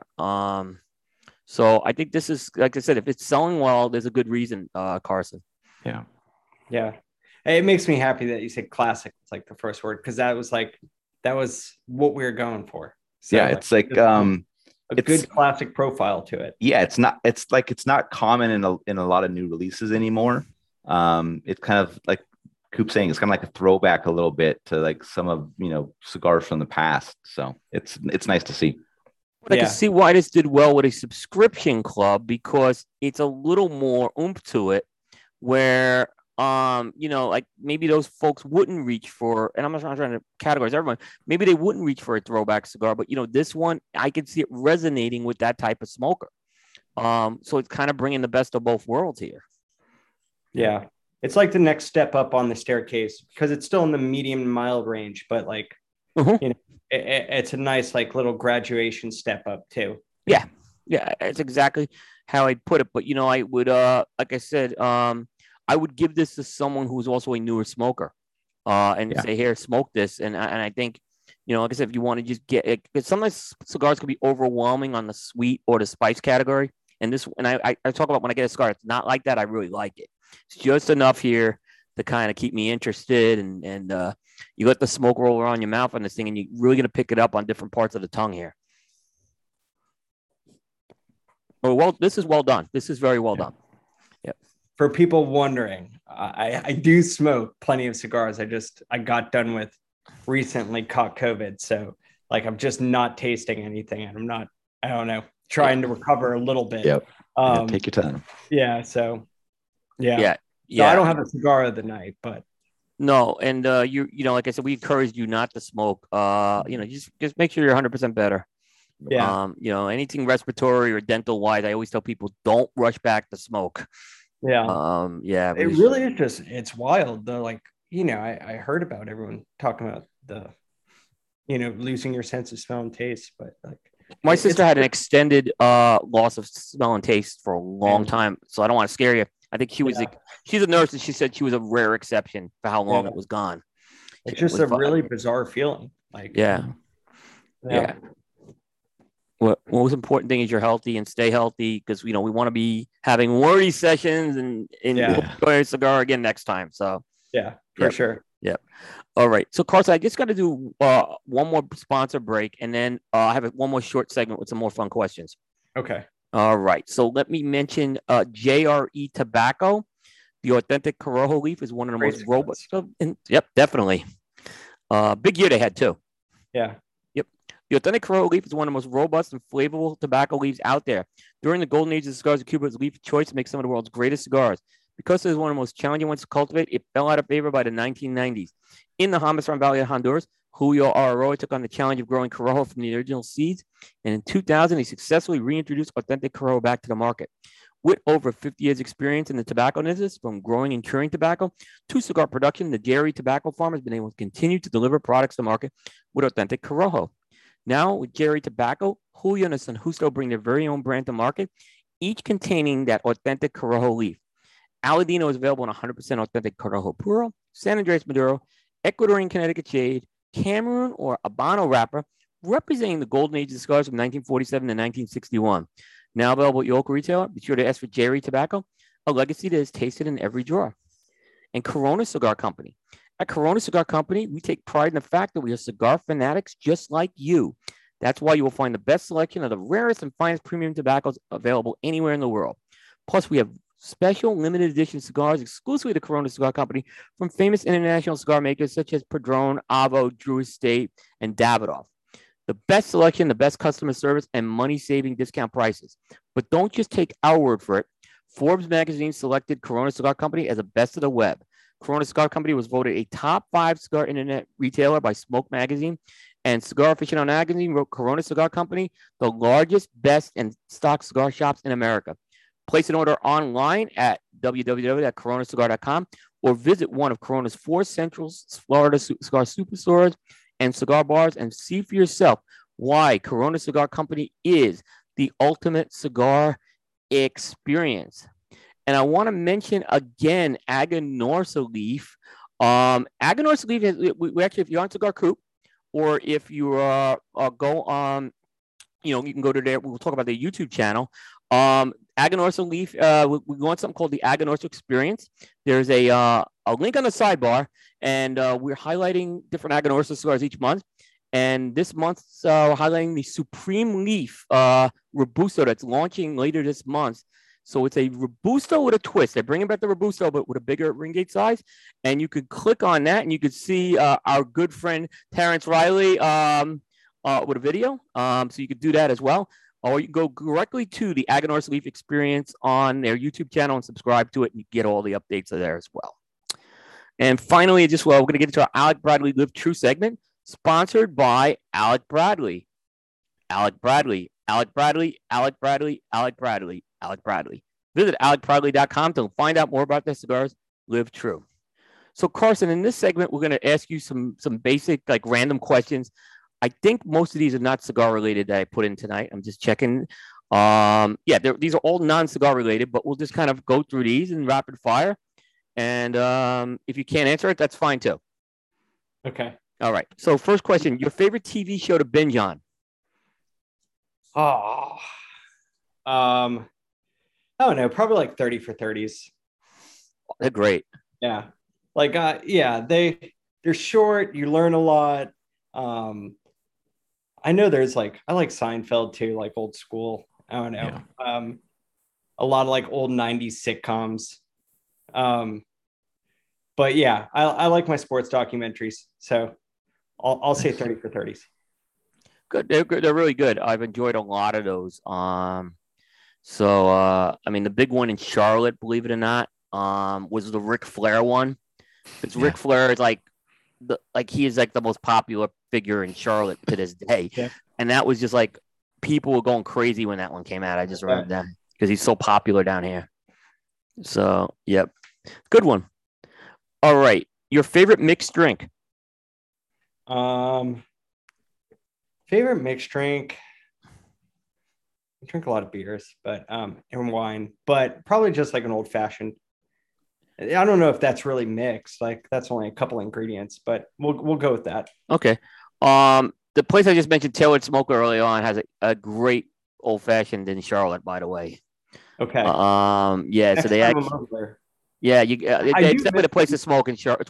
There's a few good places to smoke in Charlotte, but that's like open very late and everything. So it's a good place to go to. Okay. Yep. Awesome. Yep. But they make a great old fashioned. And they actually kind of ignite it in a cigar box and everything. It's pretty cool how they do it. All right. So you mentioned you like music. Double zinger there. We got a sponsorship and a favorite drink there. Yeah. You mentioned, I actually want a double zinger on top because you talk about JRE.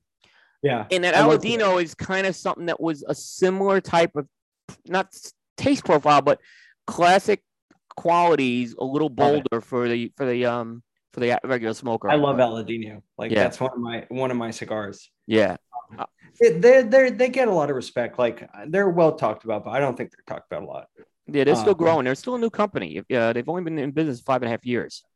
But I think, Julio, Justo, I mean, they all do a really great job. So, yeah. Yep. And happy birthday to Julio. I think he just turned, I believe, 84 this week. One of the best interviews I ever did was with him. Before actually this show started, I interviewed him. And he's one of the funniest guys you'll ever meet, too. Oh, really? I've never met him. He's very funny. He's very funny, yeah. And he's very he loves his Fox News and he loves Megyn. He has a picture of Megyn Kelly in the factory. It's kind of funny, yeah. Nice. Yeah, but he's a really super nice. I got to go down there about 5 years. It's actually 5 years I've been there, yeah. So it's been a while. All right, so back to these questions. You mentioned like music. What's a music band besides the Beatles? Because you mentioned them already that you like to listen to. I like all like classic rock stuff. All right. Yeah. Man, I like 80s rock, classic rock, like yeah. So that's that's in my profile. I don't know off the top of my head. Can we just go like a genre? Yeah, that's totally fine. And then there's like a bunch of newer bands too. Like there's so much good music out there. But yeah, if you throw some like good classic rock at me, I'm gonna be pretty happy. There you go. So there you go. Good stuff. Because that's kind of like 80s and classic rock. Yeah. Exactly what my sweet spot is. Okay. Yep. So I'm like anything from Rush, Phil Collins. Yeah. Yeah. Prince, yeah. All the above. Prince is an alien from another universe that no one can exactly ever can duplicate. Yep. I agree. I totally agree. All right. This next one, a pet that you would like to have or maybe have besides a dog or cat. I always thought like a big cat would be cool. Like a big cat. Like yeah. Didn't someone say tiger or lion once, Aaron, too? I'm trying incredibly dangerous, but I imagine it'd be fun and novel for a while. Right. So you lost an arm. Yeah. Try to think of like there's any other like really cool pets. Growing up, my neighbor had an ostrich, and that always kind of freaked me out. Interesting. Yeah, interesting. Yeah, we moved away from there when I was.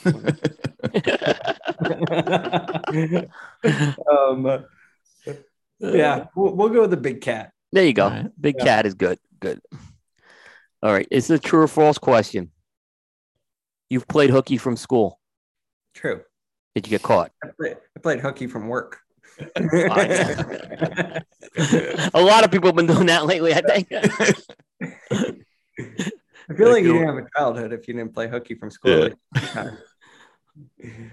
The key thing was if you got caught, you had to kind of I used to weasel my way out of it with my dad. So yeah, they made a mistake with attendance. Yeah. Yeah, that's a whole nother skill. Yeah. Mhm. Yeah. All right. A favorite sport that you enjoy to watch? College football and hockey. All right. Now Yeah. you're talking. I played hockey growing up. So in South Florida, I played on the Palm Beach Panthers and all that stuff. All the wow. Big Florida Panthers fan. Good season they're having. Yeah. Good season. Yeah. Considering what happened earlier in the year, they've kind of, they're in a tough division. That Eastern's tough right now. Yeah. Yeah. Yeah, no, for sure. I am a baseball fan, but it's always so sad for me because I'm a Marlins fan. It's okay. You've had brighter spots than a lot of other teams. So yeah. That I went. The lows are low, but the highs are high. The 2002, I think it was. I went to those World Series. I went to one World Series games with my dad, and that was probably the coolest sporting event I ever went to. And just the atmosphere, and I always remember the first pitch, seeing Beckett throw, and all the camera lights were just It's just a mental image that kind of never leaves you. That was such a great run that you guys had that year too. Yeah. And then you beat the Yankees, who everyone thought were going to win that year. No one gave you guys a chance that year. I know. Yeah. It was all build and sell. Yeah. You could be a Phillies fan, so it could be worse. I've had a decade of futility. At least you guys gave some hope. You won a playoff series last year, so yeah. No, we get there. Just our MO has always been, build it up, farm it up, and then just completely sell it all off. And we'll never be like one of those empire teams. We're always just a flash in the pan. Nice. Now you mentioned college football. Mm-hmm. So Georgia Bulldogs win it. I know you spent time in Athens. Thoughts on that? Love it. Yeah. It's funny because I recently left Athens. And I went to undergrad at FSU. And the year I left FSU is when the Noles won it. So when I told all my friends I was moving and with the season there, and they're like, "This is our year." Yeah, you're the good luck charm. Yeah. They're just leave. Can I help you move? Carson, I moved right before the Phillies won the World Series to Charlotte. I left because I lived in that area, and I moved. And I unfortunately I had to make the move at that time. It was because you can't plan a move based on if the Phillies were going to make it or not. So, and I didn't think they were going to make it that year. So, so I know that feeling. Yep. It happened to me. Yeah, those are my two teams, the Noles, and luckily one's in the ACC, one's in the SEC, and we both hate the Gators. So, right. Yeah, the Dogs and the Noles, and I was actually going to go back there for the championship, but then I caught COVID, and they won, so that was probably you're welcome. Yeah, I hope it's not as long as I do remember the Herschel Walker team, Carson, watching those games that year. So it was now I really feel old is what I'm just going to tell you, but I hope it's not that. I think you guys I think you got a good program set for a long time there. Yeah. So I think you'll be in good shape. So too. Yeah. Yeah, my other team is the complete opposite, but yeah. But all right. Yeah, no, it's good. All right. So we talked about you visited Iceland. Has there been any other cool countries you visited since going to Iceland? I know you like to travel. That's why I'm asking. I've always I really do love just going in the Caribbean and going to cigar countries. like it's fun to do, leisure travel like Europe. And if you ever have, if you have the opportunity to, or like right now, I feel like it's no one's traveling, but that much. Well, But yeah, I'm hoping Pro Cigar happens. Yeah. I'm not gonna be upset if they cancel it. I know I really go. Habanos Festival. Was it Habanos Festival? Yeah. That just They got canceled? canceled. Yeah. See, the difference is Habanos didn't put the tickets on sale. Pro Cigar did. Oh, Man, so they got a bigger issue with that right now. yeah.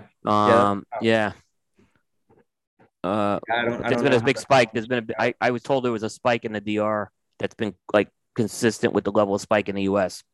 So there's some concerns right now. So we'll see what happens. Right now it's still on. So there's no cancellation, but you never know. Yeah. Yeah. So I don't know. It's gonna be interesting to see how it all plays out with yeah.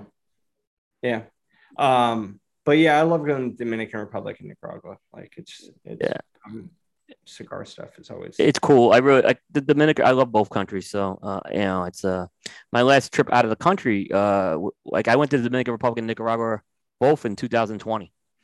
So right before, and when I got back from Nicaragua, COVID started. Like right after that, yeah. So yeah, that's I've been Dominican since COVID. I haven't been back to Nicaragua since have I? No, I have not. We were planning on going, in the next month or two. So hopefully that all still shakes out okay. So. Yeah, I hope so. Yeah. I know it's because the issues in Nicaragua, it's just tough getting out is what I heard. So yeah, that's where the issues are. Omar has come up to Miami multiple times. Oh, good. Yeah, so he's actually in Miami right now. So yeah, we've got to see him a lot, and we've been Dominican a couple times since everything has happened. But yeah. So I would say Caribbean. Can't go wrong. Yeah, you can't go wrong.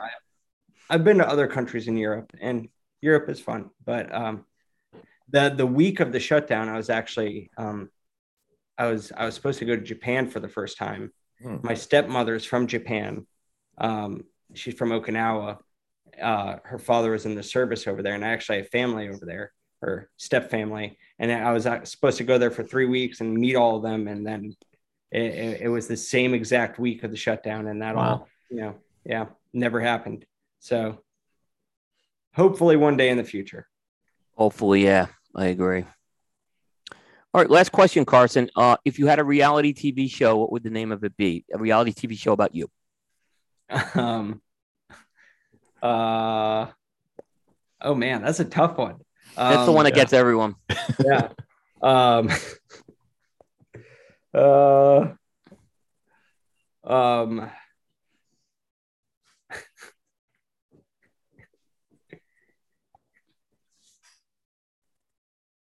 I don't know. My dad's kind of crazy, so I could definitely do like one of those in a fun way. Right. One kind of like Family Feud type deals. But then also I feel like, I don't know, we could do like Dreams Deferred / Renewed, because like that sounds sad, but it's fun. I always get like with cigar stuff, like we always start off like really crazy ideas, and they always get kind of like, brought back to reality. Brought back to reality really quickly. And then sometimes we'll find like a middle ground. Yeah. So like, and that's usually where like the Family Feud happens. Like, no, we can't be doing this. So it always works out for the best though. So exactly. We'll do that. Exactly. So Carson, want to thank you very much for being a guest tonight. I really mean this when I say it. This show was built because of you. You're one of the foundations of this show. We've had a lot of success, but we had to get it off the ground. You're a big part of that. And, I look forward to catching up with you. And, we'll, hopefully once this is all over. So thank you so much for coming on tonight. Mm-hmm.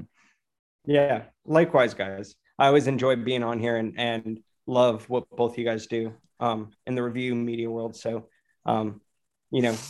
it's reciprocated, all the appreciation. So thank you, Carson. Thank you, Carson. Be safe. Stay well. All right. Yep. Wait to smoke. Yeah. You too, guys. All right. Hopefully I get to see you soon. I'm not going to be at TP, but I should be at PCA. So we'll see you at the end then. Yep. Okay. I won't be at TP, but I'll be at PCA. Yep. Okay. All right. See you guys. Take All right, care. Bye-bye. Bye. All right. So Carson Sereno there. Aaron, we're going to get into our Sopranos segment here. All right. And I was just kind of I kind of was looking for some top 10 moments on the Sopranos, and I found one list on the Independent, which I'll put a link that people have, even though the list, if they put 20, we're going to go to 10 because it will be too long on this. So what I'm going to do is I'm going to read these in reverse order, and we'll just comment yay or nay if it belongs on the list. Right. And then if we're missing anything, we'll kind of hit that at the end. Ready? Yep. All right, we'll start number 10. This is the scene where Tony is outside the Bing with Ralphie, and Tracy, the stripper, was killed. Yeah. That was the stripper that Ralphie was fooling around with, and he basically killed her. Yep. That was the episode was University. What's your thoughts on that one? Yeah, that's a pretty good one. Yeah. You know, because it was it was that time where Tony kind of lost it a little bit. And, yep. He showed a little compassion, but then he lost it. Yeah. Yep. And he kind of did a cardinal sin in the family of hitting a maid guy, and yep. It was kind of the beginning of the end of their relationship, I think. Tough episode to watch. Yeah. They pointed out, and even in this article, the whole Tracy thing was just, she had a kid and another kid on the way. It was just like, it's a tough one to get through, is what I'll say. But that moment when Ralphie, says, I'm a made man, and reminds Tony that, I think it was a big, I was surprised it wasn't maybe a little higher, but top 10 for sure for me on that one. I like that one. Yeah. Yeah. All right. Now this one is like top 4 in my opinion. This is the episode, The Strong Silent Type. It's the Christopher Moltisanti intervention. Yes. Love that. Good. I think we've talked about that. Yeah. I love that scene. Yeah. It's great. Yeah. Yeah. I think we agree with that one. Just the reaction when they bring up the dog. Jesus Christ. Yeah, Jesus Christ, the dog. You killed Cosette. and then they're going on, and Tony can't get off of it. So Tony goes, you killed Cosette? He's like, and that's just, it's the whole thing after what happened with Pi Oh My. Now there's another, you kill a pet. Tony goes nuts on that. Yeah. Yep. Yeah. That's one of my favorite ones. Number 8, Janice shoots Richie. Shoots Richie in the kitchen. That was a fantastic scene. Oh my goodness, was that a great scene? Oh man. The white satin armor, great. Yeah. Oh, he's like him leaning back in that chair and then leans back taking that bullet, Dad. Boom.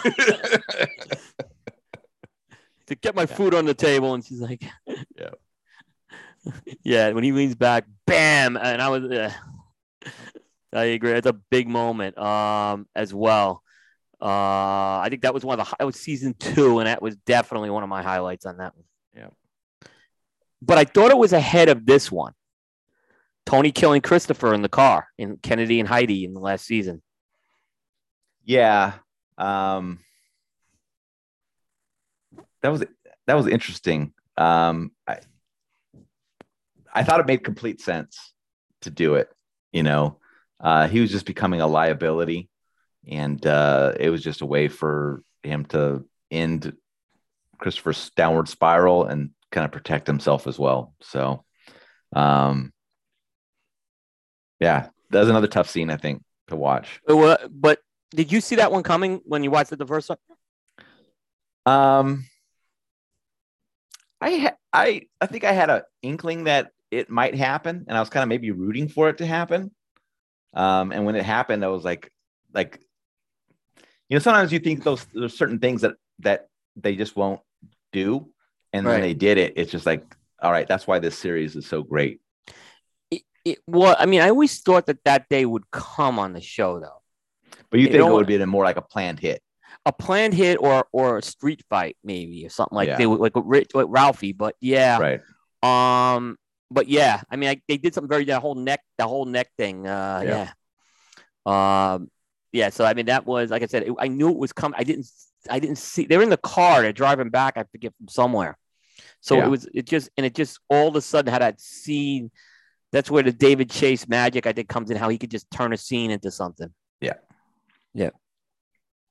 All right. This is a suicide attempt. AJ tries to kill himself in the last season, called the episode's The Second Coming. Yeah, this one doesn't really ring a bell for me all that much. It's the one where he tries to go in the pool and he tries to kill himself. He's like, help. And Tony ties a cinder block to. Yeah, he can't even kill himself. Okay, now I remember. Yeah, but I agree. It didn't resonate as much as some of those other ones. It was a little higher than I thought. Yeah. It's almost, I hate being like, it was almost laughable because he couldn't even do that right. He was he fuck up. That up. Right. It wasn't right. Yeah. So, I kind of, that I got an agreement on that. Number 5 is the final scene in Made in America. Final scene of the show. The whole Holston's thing. Yeah, I mean, I don't know. To me, it's not a top moment. No, it wasn't at all. Yeah. I agree. It was anticlimactic. I don't know. I wasn't really fooled like a lot of people were with the black thing either. So I kind of just sensed it. Yeah. The only thing that was a little weird about that episode too is I think it was a longer than a 60-minute episode. So you didn't know when the episode was really going to end. Right. So it seemed like there was more coming, and I'm like, I have a feeling this is it. Yeah. They go to black and that's it. So I agree. I think it was way too high. So I wasn't a big fan of the final episode at all. It was I think it was the episode beforehand when Phil gets whacked was much better. Mm-hmm. Yeah. There's this one way up at number 4. This is the Employee of the Month episode. And that's the episode where Dr. Melfi's raped and she almost comes clean with Tony telling him about the rape. Yeah, that's another one of those things where I actually wanted that to progress. Right. That was it then went nowhere. And it kind of shows that, that line that she has to draw in the patient-doctor relationship. And it was, Yeah. As much as she would have liked to have kind of done it just to get the retribution and the closure, she held back. So yeah, and it was more like I kept saying. We talked about this last week. I never felt they integrated Melfi into the rest of the show. Maybe that was I understand that may have been the intent, but there was one where you could really get Tony now getting more involved with Melfi's life, and it goes. She doesn't tell him. Yeah, but I thought it was a little high. I mean, there's on my I wouldn't put that at 4. Because it was a little anticlimactic. All right, this one's number 3. This is when Silvio kills Adriana in long-term parking. Yeah. It was predictable with me. And I liked it. Knew it was coming. You knew probably morbid, but it was just kind of a necessary thing at that point, Yeah, but even like the scenes leading up to it, when Silvio goes out to her and you gotta go see Christopher, I knew right away what was happening. Yeah. And they're in the car. I sensed everything that was going to go on with that. It was a little anticlimactic with me. Yeah. All right, number 2, Whitecaps, one of my favorite episodes, and I think this is a great scene. Yeah. This is Tony and Carmela breaking up, and they have that fight. Which is that argument, which is great. She comes clean about Furio. Yeah. I think that was the best interaction with Tony and Carmela in the whole series. Yep, I agree. Yeah. I mean, long time coming, right? She had taken so much shit over the years. Yep. She played her role, but at some point that's got to break. So yeah, it was a good episode. Yep. And number 1 is not much. It had Pine Barrens, the whole Pine Barrens episode, number 1. Yeah. So I don't think that's a big surprise either. Yeah. All right. So there's one scene that I would have, and it may have been, I forget if it was in the bottom 11, but it should have been very high up, maybe at 3. And it's the scene where the mother has the stroke and she's getting off on the stretcher and Tony sees the grin. Yeah. To me, that was like, that got me so into the show.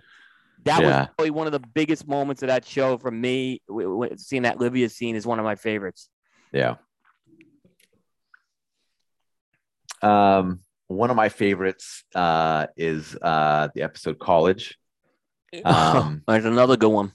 When Tony, the balance of Tony killing that guy and then toting his daughter around to colleges. Yeah. Amazing, juxtaposition between those roles, man, it was just fantastic. Yeah. No, I agree. And it was a big I thought it was a big impact episode. Yeah. So, I mean, and that was an impact scene of that episode. Yeah, because there's the opportunity for Tony to die, which is, unthinkable. And then he kills he stalks the guy and kills him. And then, he's Father of the Year at the same time. So it's just great. Yeah, exactly.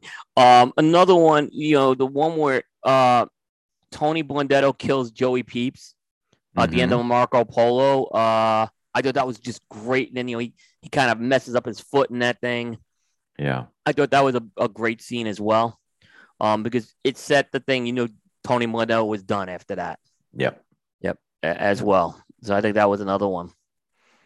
And Pussy getting whacked is a huge moment. Yeah. One of the biggest moments in the show. It was. And like I said, it was really cool. I had a chance, actually to talk to Vincent Pastore about that. And it was, he understood the importance of that as well. Yeah. But he knew it was going to happen. But it was a great, to talk to him about that scene was incredible for me to be able to do that. Yeah. So he was really cool about that. For sure. I mean, there's some smaller scenes that I love.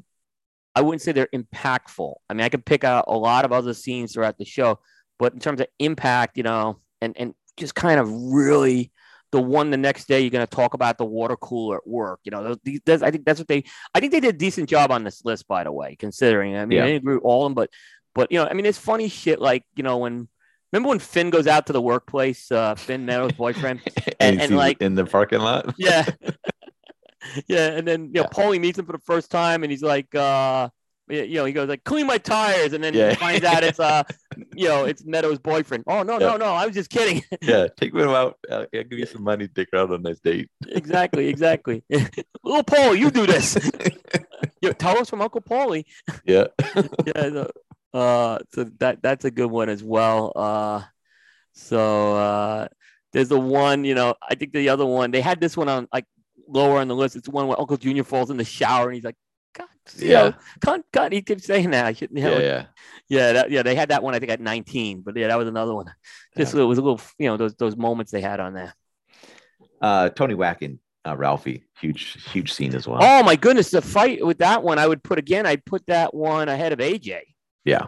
Oh, there's two things that got Tony in that scene. It's like the animal, and calling him fat were the two, the two. Yeah, the two things you were done after that. Yeah. So, and then you're back to Ralphie. No, it was Richie. It was when they killed Richie. Christopher and Furio have to like carve up the body at Satriali's. Yep. Yeah. So, good stuff on the top 10 there on that one. So we may do similar things in the future, but we'll get that going on our Sopranos segment. All right, we got a deliberation segment on the PCA tonight, so everyone's going to want to hear that. But let me just kind of do a round of commercial or sponsors here, and mention J.C. Newman. Founded in 1895 by Julius Caesar Newman, J.C. Newman Cigar Company is the oldest family-owned premium cigar maker in America. For 4 generations and 126 years, J.C. Newman has been handcrafting many of the world's finest cigars. J.C. Newman is headquartered at an iconic 111-year-old cigar factory in the Ybor City National Historic Landmark District of Tampa, Florida. At the factory known as Eldorado Hole, J.C. Newman has premium cigars by hand and a hand-operated antique cigar machine. The J.C. Newman Pensa factory is the second largest in Nicaragua, and it's a brick house. Perla del Mar, El Baton, Quorum, and Yagua cigars are hand-rolled. J.C. Newman's Diamond Crown, Maximus, Julius Caesar, and Black Diamond cigars are handmade by Tobacco A. Fuente in the Dominican Republic. With its longtime partners, the Arturo Fuente family, the Newmans founded the Cigar Family Charitable Foundation, which supports low-income families in the Dominican Republic with education, healthcare, vocational training, and clean water. Visit jcnewman.com to learn more. And by Casa Cuevas Cigars. The Cuevas family has 5 generations of experience in cigar making. For many years, they have manufactured cigars for many industry leaders out of the Las Lavas factory in the Dominican Republic. Now, the Cuevas family has brought their very own brand to market with Casa Cuevas cigars. Try the Casa Cuevas Connecticut, the Casa Cuevas Habano, Casa Cuevas Maduro, La Mandaria, the Patrimonial line, as well as the Cuevas Reservas. If you don't carry it, be sure to ask your local retailer for Casa Cuevas cigars. Casa Cueva cigars from our Casa de Yours. And by Aventura Cigars. Aventura the Explorer is the first creation by Marcel Noble and Henderson Ventura. Immediately after lighting up the Explorer, the Mexican wrapper will delight the aficionado with its dark chocolate flavor. After a while pleasure, the Dominican filler will flatter the aficionado's palate with wonderful spicy and leathery aromas and unite it with the wooden sweetness of Ecuador. Try Aventura the Explorer and explore the wonderful experience. And I just want to mention the Great Smoke event. That's right. This year's mega event is breaking barriers once again, returning with a live in-person event and broadcasting live virtually into the comfort of your own home. Michael Herklotz will be reprising his role as co-host for the main event, broadcasting special segments from the TGS on-site studio and in the field for all virtual attendees at home. If you're in person, there's adding more fun to this party. The Great Smoke 2022 will feature a whopping 4 days of pre-event parties, after parties, and of course, the main event itself. For those making the trek to the Sunshine Shake, get out your favorite Hawaiian shirt because it's a Hawaiian theme this year, and be prepared to get laid. Finally, our industry deliberation segment is sponsored by Dunbarton Tobacco and Trust. With Dunbarton Tobacco and Trust, there is no deliberation when it comes to Dunbarton's track record since launching in 2015. This has included 6 consecutive top 3 appearances on the Half Wheel Consensus, including #1 cigar of the year with the Mi Querida Tricky Traca. Visit dtccigars.com to find a purveyor that carries the brands of Dunbarton Tobacco and Trust. So we will find out if that streak in another week will hold true. I think he has a shot. I think he's got a shot. He does have a shot. He does have a shot at number. Steve, you have a shot despite what you're saying. I think you have a shot. So, and I believe this year, Aaron, he really didn't believe he had a shot. You know, I think it's, you know, some other years he knew it, but I think this year was a different year. The releases came out late, but I think there's a shot at this point. I really do. Yeah. I think it'll be 3. I don't think it'll be 2 if he gets it. So I'm sure we'll be chatting more about that in upcoming shows. Oh yeah. All right. What were they going to mention before? All right. No, I want to talk about the Robert Holt stuff in another segment actually. So because I think I wanted to focus on this one time, but I do want to talk about the Robert Holt stuff that was announced last night at some point. But let's get to the PCA. And there was some announcements this week, which I want to kind of just go through. Now, here's what I'm going to say, Aaron. I signed up today for the town hall. Right. So, in fairness, I want to be a little fair to PCA. I'm hoping to get an opportunity to ask the questions I'm going to pose tonight and some of the thoughts that I have in my mind on this. So, but I have some thoughts, on a lot of the things that were announced, right? So let's get into it. And you saw the announcements, right? Yes. All right. The first one I want to hit, right, and this is the one that hasn't been talked about as much, is the update of the mission statement. And they came out with a new mission statement, right? And it was like one sentence. PCA exists to grow the business of specialty tobacco retailing. What were your thoughts on that? Because I think there's a lot I'm reading into that right now. I think it's just more to kind of define that role, that this is a retailer's organization, which is interesting based on the other part of the announcement. Yes, that's exactly. I think it was I think it's just doubling down that this is a retailer organization. And that's what the organization exists for, is to help them out. I talked to a couple of people on this one. And one thing that came up, and I don't know if this came up on some of our internal chats, I forget if it did. It was the whole idea of that this may be a further stand against the online stores. Oh yeah, we did. We did talk about that. Yeah. And it was very interesting because part of this came into the definition of specialty tobacco retailing.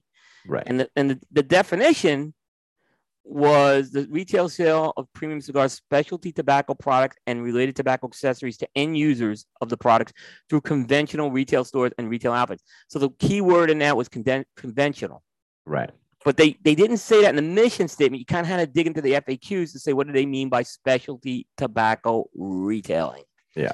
So I thought that, and I agree. I think there was some, I don't want to say it was a dig, but it was like, and this is where it's going to get very interesting how certain retailers take, some of the larger retailers that have online, how they take that. Right. But I think there was definitely something they were trying to say with that, for sure. Yeah, I think once questions are asked and what those answers look like, Right, will help define what that actually is. Yeah, because I think a big part of this, right, and we're going to get into it with some of this other stuff, is, should they be trying to bring in the online retailers who have power? And these are the big catalog retailers we're talking about. And that's always been kind of and they've always kind of felt they're on the outside with that. Yeah, I mean, if that's the inclusion of the definition, then that, yeah, absolutely. Yeah, it should be in there. Yeah, I agree with that. And I thought maybe there was an opportunity here, but they clearly did not take that opportunity to at all. I think they held firm on their position that this is conventional retail, conventional meaning brick and mortar.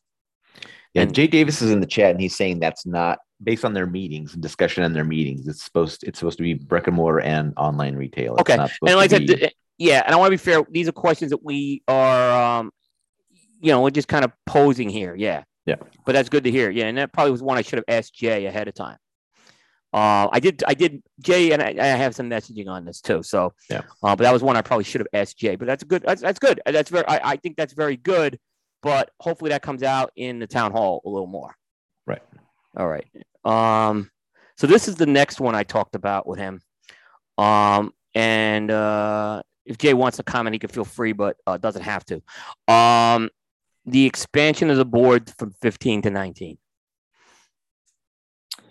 Yeah, I mean, I think the whole reason for that is to be able to add the seats for the non-retail members, without losing any retail member seats. Right. So I think that's the gist of the reasoning for the expansion. Yeah. You can't lose that big group. You don't want to cut, I don't think anybody's going to voluntarily release their spot to bring in somebody from a different side. But yep. That's my thoughts on it. Yep. Agree with that one. My concern is a 19-person board is big. Yeah. And you're going to have a lot of people at the table who I think are going to offer more opinions, which is good. But with more opinions comes more time. Yeah. And that's the one concern I have with that. Right. I like the fact that they want to include more board seats, certainly, but 15 was even big to begin with for me. Yeah. So, but yeah, I mean, that's, but you're right, because that went, now 5 of those board seats are going to be what they call associate member seats. Mm-hmm. So it went from 14 retailer seats and 1, right, to 14 and 5, right? So the 4 is to accommodate 4 additional associate members, right? So here's my next question to you, Aaron, is on this, right? What do you think about adding 4 or more associates? Like, what do you think about, like, now there's going to be, so Christian Aroa is going to have and Alan Rubin, 2 guys who've been very involved. Right. They're worthy of having those board seats, and then 2 up for grabs, and Mike Condor to be in the 5th. Yeah. I think having some more of those can be helpful. If the people that are going to be nominated and voted in are interested in playing that role, so I think it'll be helpful to give more perspective from a different angle. Yep. Yeah. But here's the question I have. So you have 2 open seats on a board where you are a minority, a major minority? Or are you going to be able to get two people who are actually going to think they can? How are those two extra people combined with the other three? Yeah. How do they fight and I'm not saying fight, but you're up against another coalition. These are coalitions you're trying to integrate. How effective could that be to do that? I guess it depends on how open the existing members are to those seats being added. Yeah. If there was I assume the board voted to do this. Yeah. Right. So I don't know all the details on the discussions and all that stuff. So I don't know if there was apprehension necessarily up front, and there was a lot of discussion to be able to make that happen. If they're open to it, and they're not going to, you see this a lot in like city councils and things like that, where people team up and, then it's like, two different groups fighting each other for everything. And, obviously the majority wins. So I guess you have to see how the dynamic is with everybody there. If, these 5 seats take it on themselves as though, we have to kind of try to gang up against these guys to see it our way, that might not fly very well. But, if it's, cool heads in the room and all that kind of stuff, then it may work out well. Yeah. I mean, did you have a problem that they basically appointed Christian and Alan to those slots? I didn't. I think they've been very well. I think they've worked very well with the PCAs from what I've seen. So I didn't have any problem with that. And they're shorter term they have too. So I get that. Yeah, because Christian was up there on the stage when they were doing the whole Cigar Con That's announcement, what I thought, right, and all that stuff. So I'm assuming that there's already some kind of interaction between everybody. That these are people that have already had lots of conversations with the board, behind the scenes, or they've reached out and shown that they've had a lot of interest in participating. So I can understand them kind of being appointed.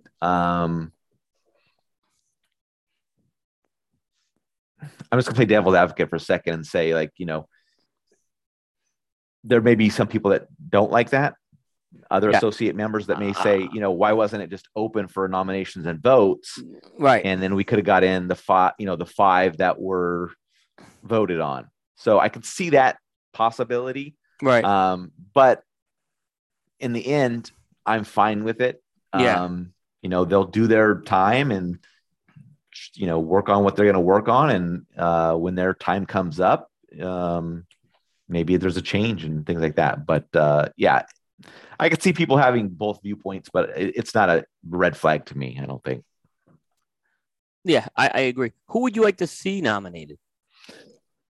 Oh, man. I'd love to see Pete Johnson on there, probably. Yeah. I'm not sure if he's even interested or has the time to do it. He would have been the other one I could see maybe appointing a seat, but he's already doing CRA board too. Yeah. Yeah. Rocky was up there when they did the Cigar Con thing. But then with the whole, if you're not here, you're not relevant kind of thing. Now I'm not so sure.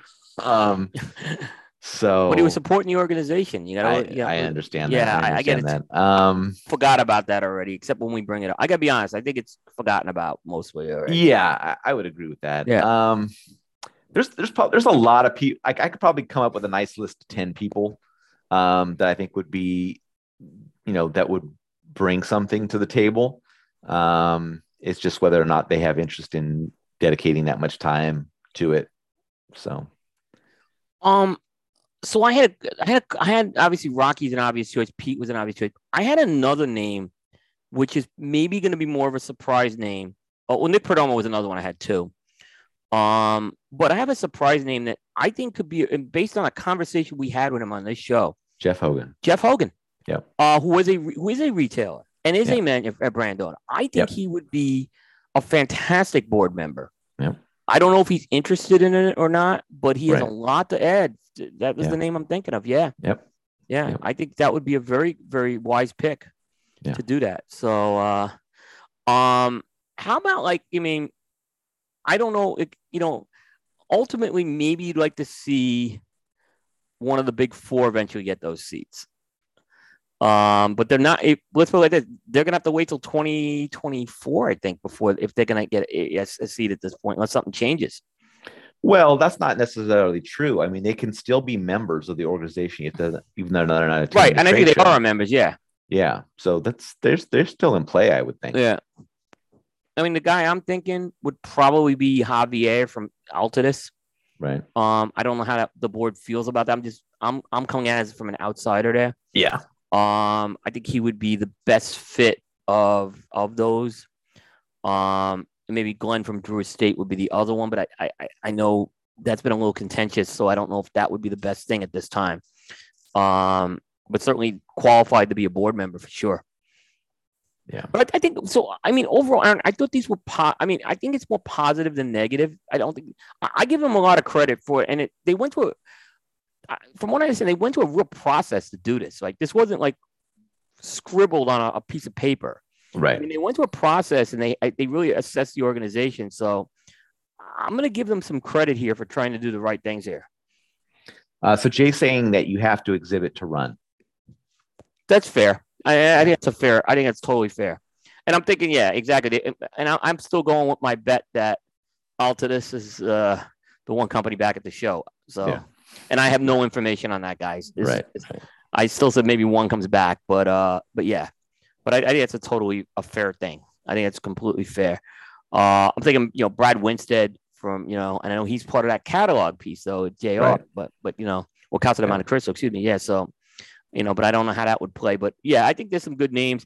I'm really curious to see who kind of gets nominated and who gets in on these. I think it's going to be something to look forward to in the spring for sure.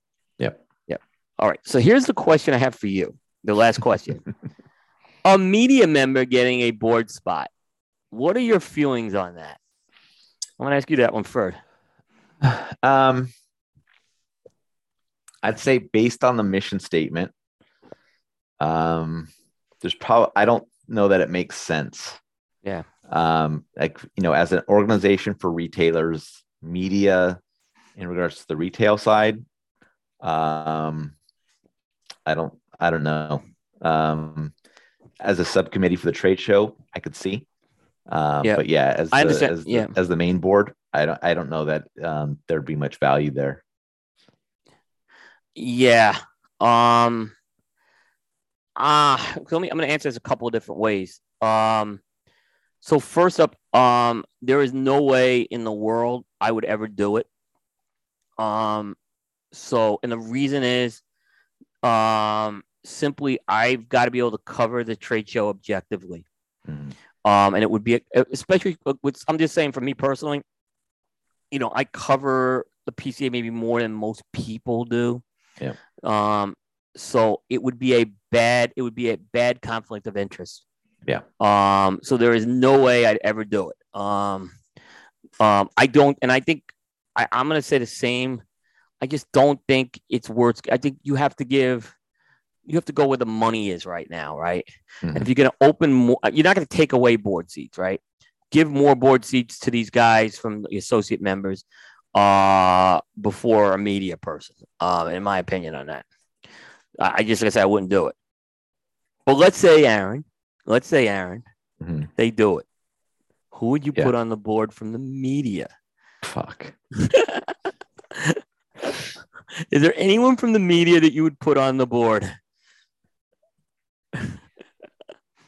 I wouldn't have a problem if Charlie Minato was in that role. I think he would take the same approach as I would, but I wouldn't have a problem with it. I think he'd take the same approach as I would. Yeah. It's hard to be in the room hearing everything and then trying to kind of report on what's happening. Because obviously you guys, when you do coverage of the organization, you have resources that are close to the organization that you can, garner some information from and things like that. But if you're in it, it's really different trying to do that. I mean, I don't know that the board would even be open to that. Like, having somebody in there that's going to like kind of report on what's out there if there's some sort of non-disclosure agreement or something in regards to that. That's where this would be. That's where Charlie probably would say no, because for that same reason that you mentioned as well. The non-disclosure ties your hands is what happens. Yeah. So that would be tough. But if we're just talking on in regards to, who could look at it from kind of the media angle and I don't know what's best for interaction between the organization and the media and the retailers and the media, the manufacturers and the media and all that stuff. Like he'd be a guy that I'd be open to, because he understands the industry. Yeah, he does. He's probably the online guy. He understands it the best. He understands the finance of this. He understands the fast. He could certainly be qualified. I think he would take the same approach as I would with that, though. Yeah. And I'm certainly not qualified to be a board member either. I'm going to be completely honest on that. Right. I mean, if you could get Marvin Shankin on the board, I mean, that's a big if. I mean, he's got a lot of connections in this business, in not just this business, but outside this business. But I don't know if he would go on at if you're getting into a 21-person board now. Marvin Shanks is one of 21 votes. How much could he swing on that? Yeah, but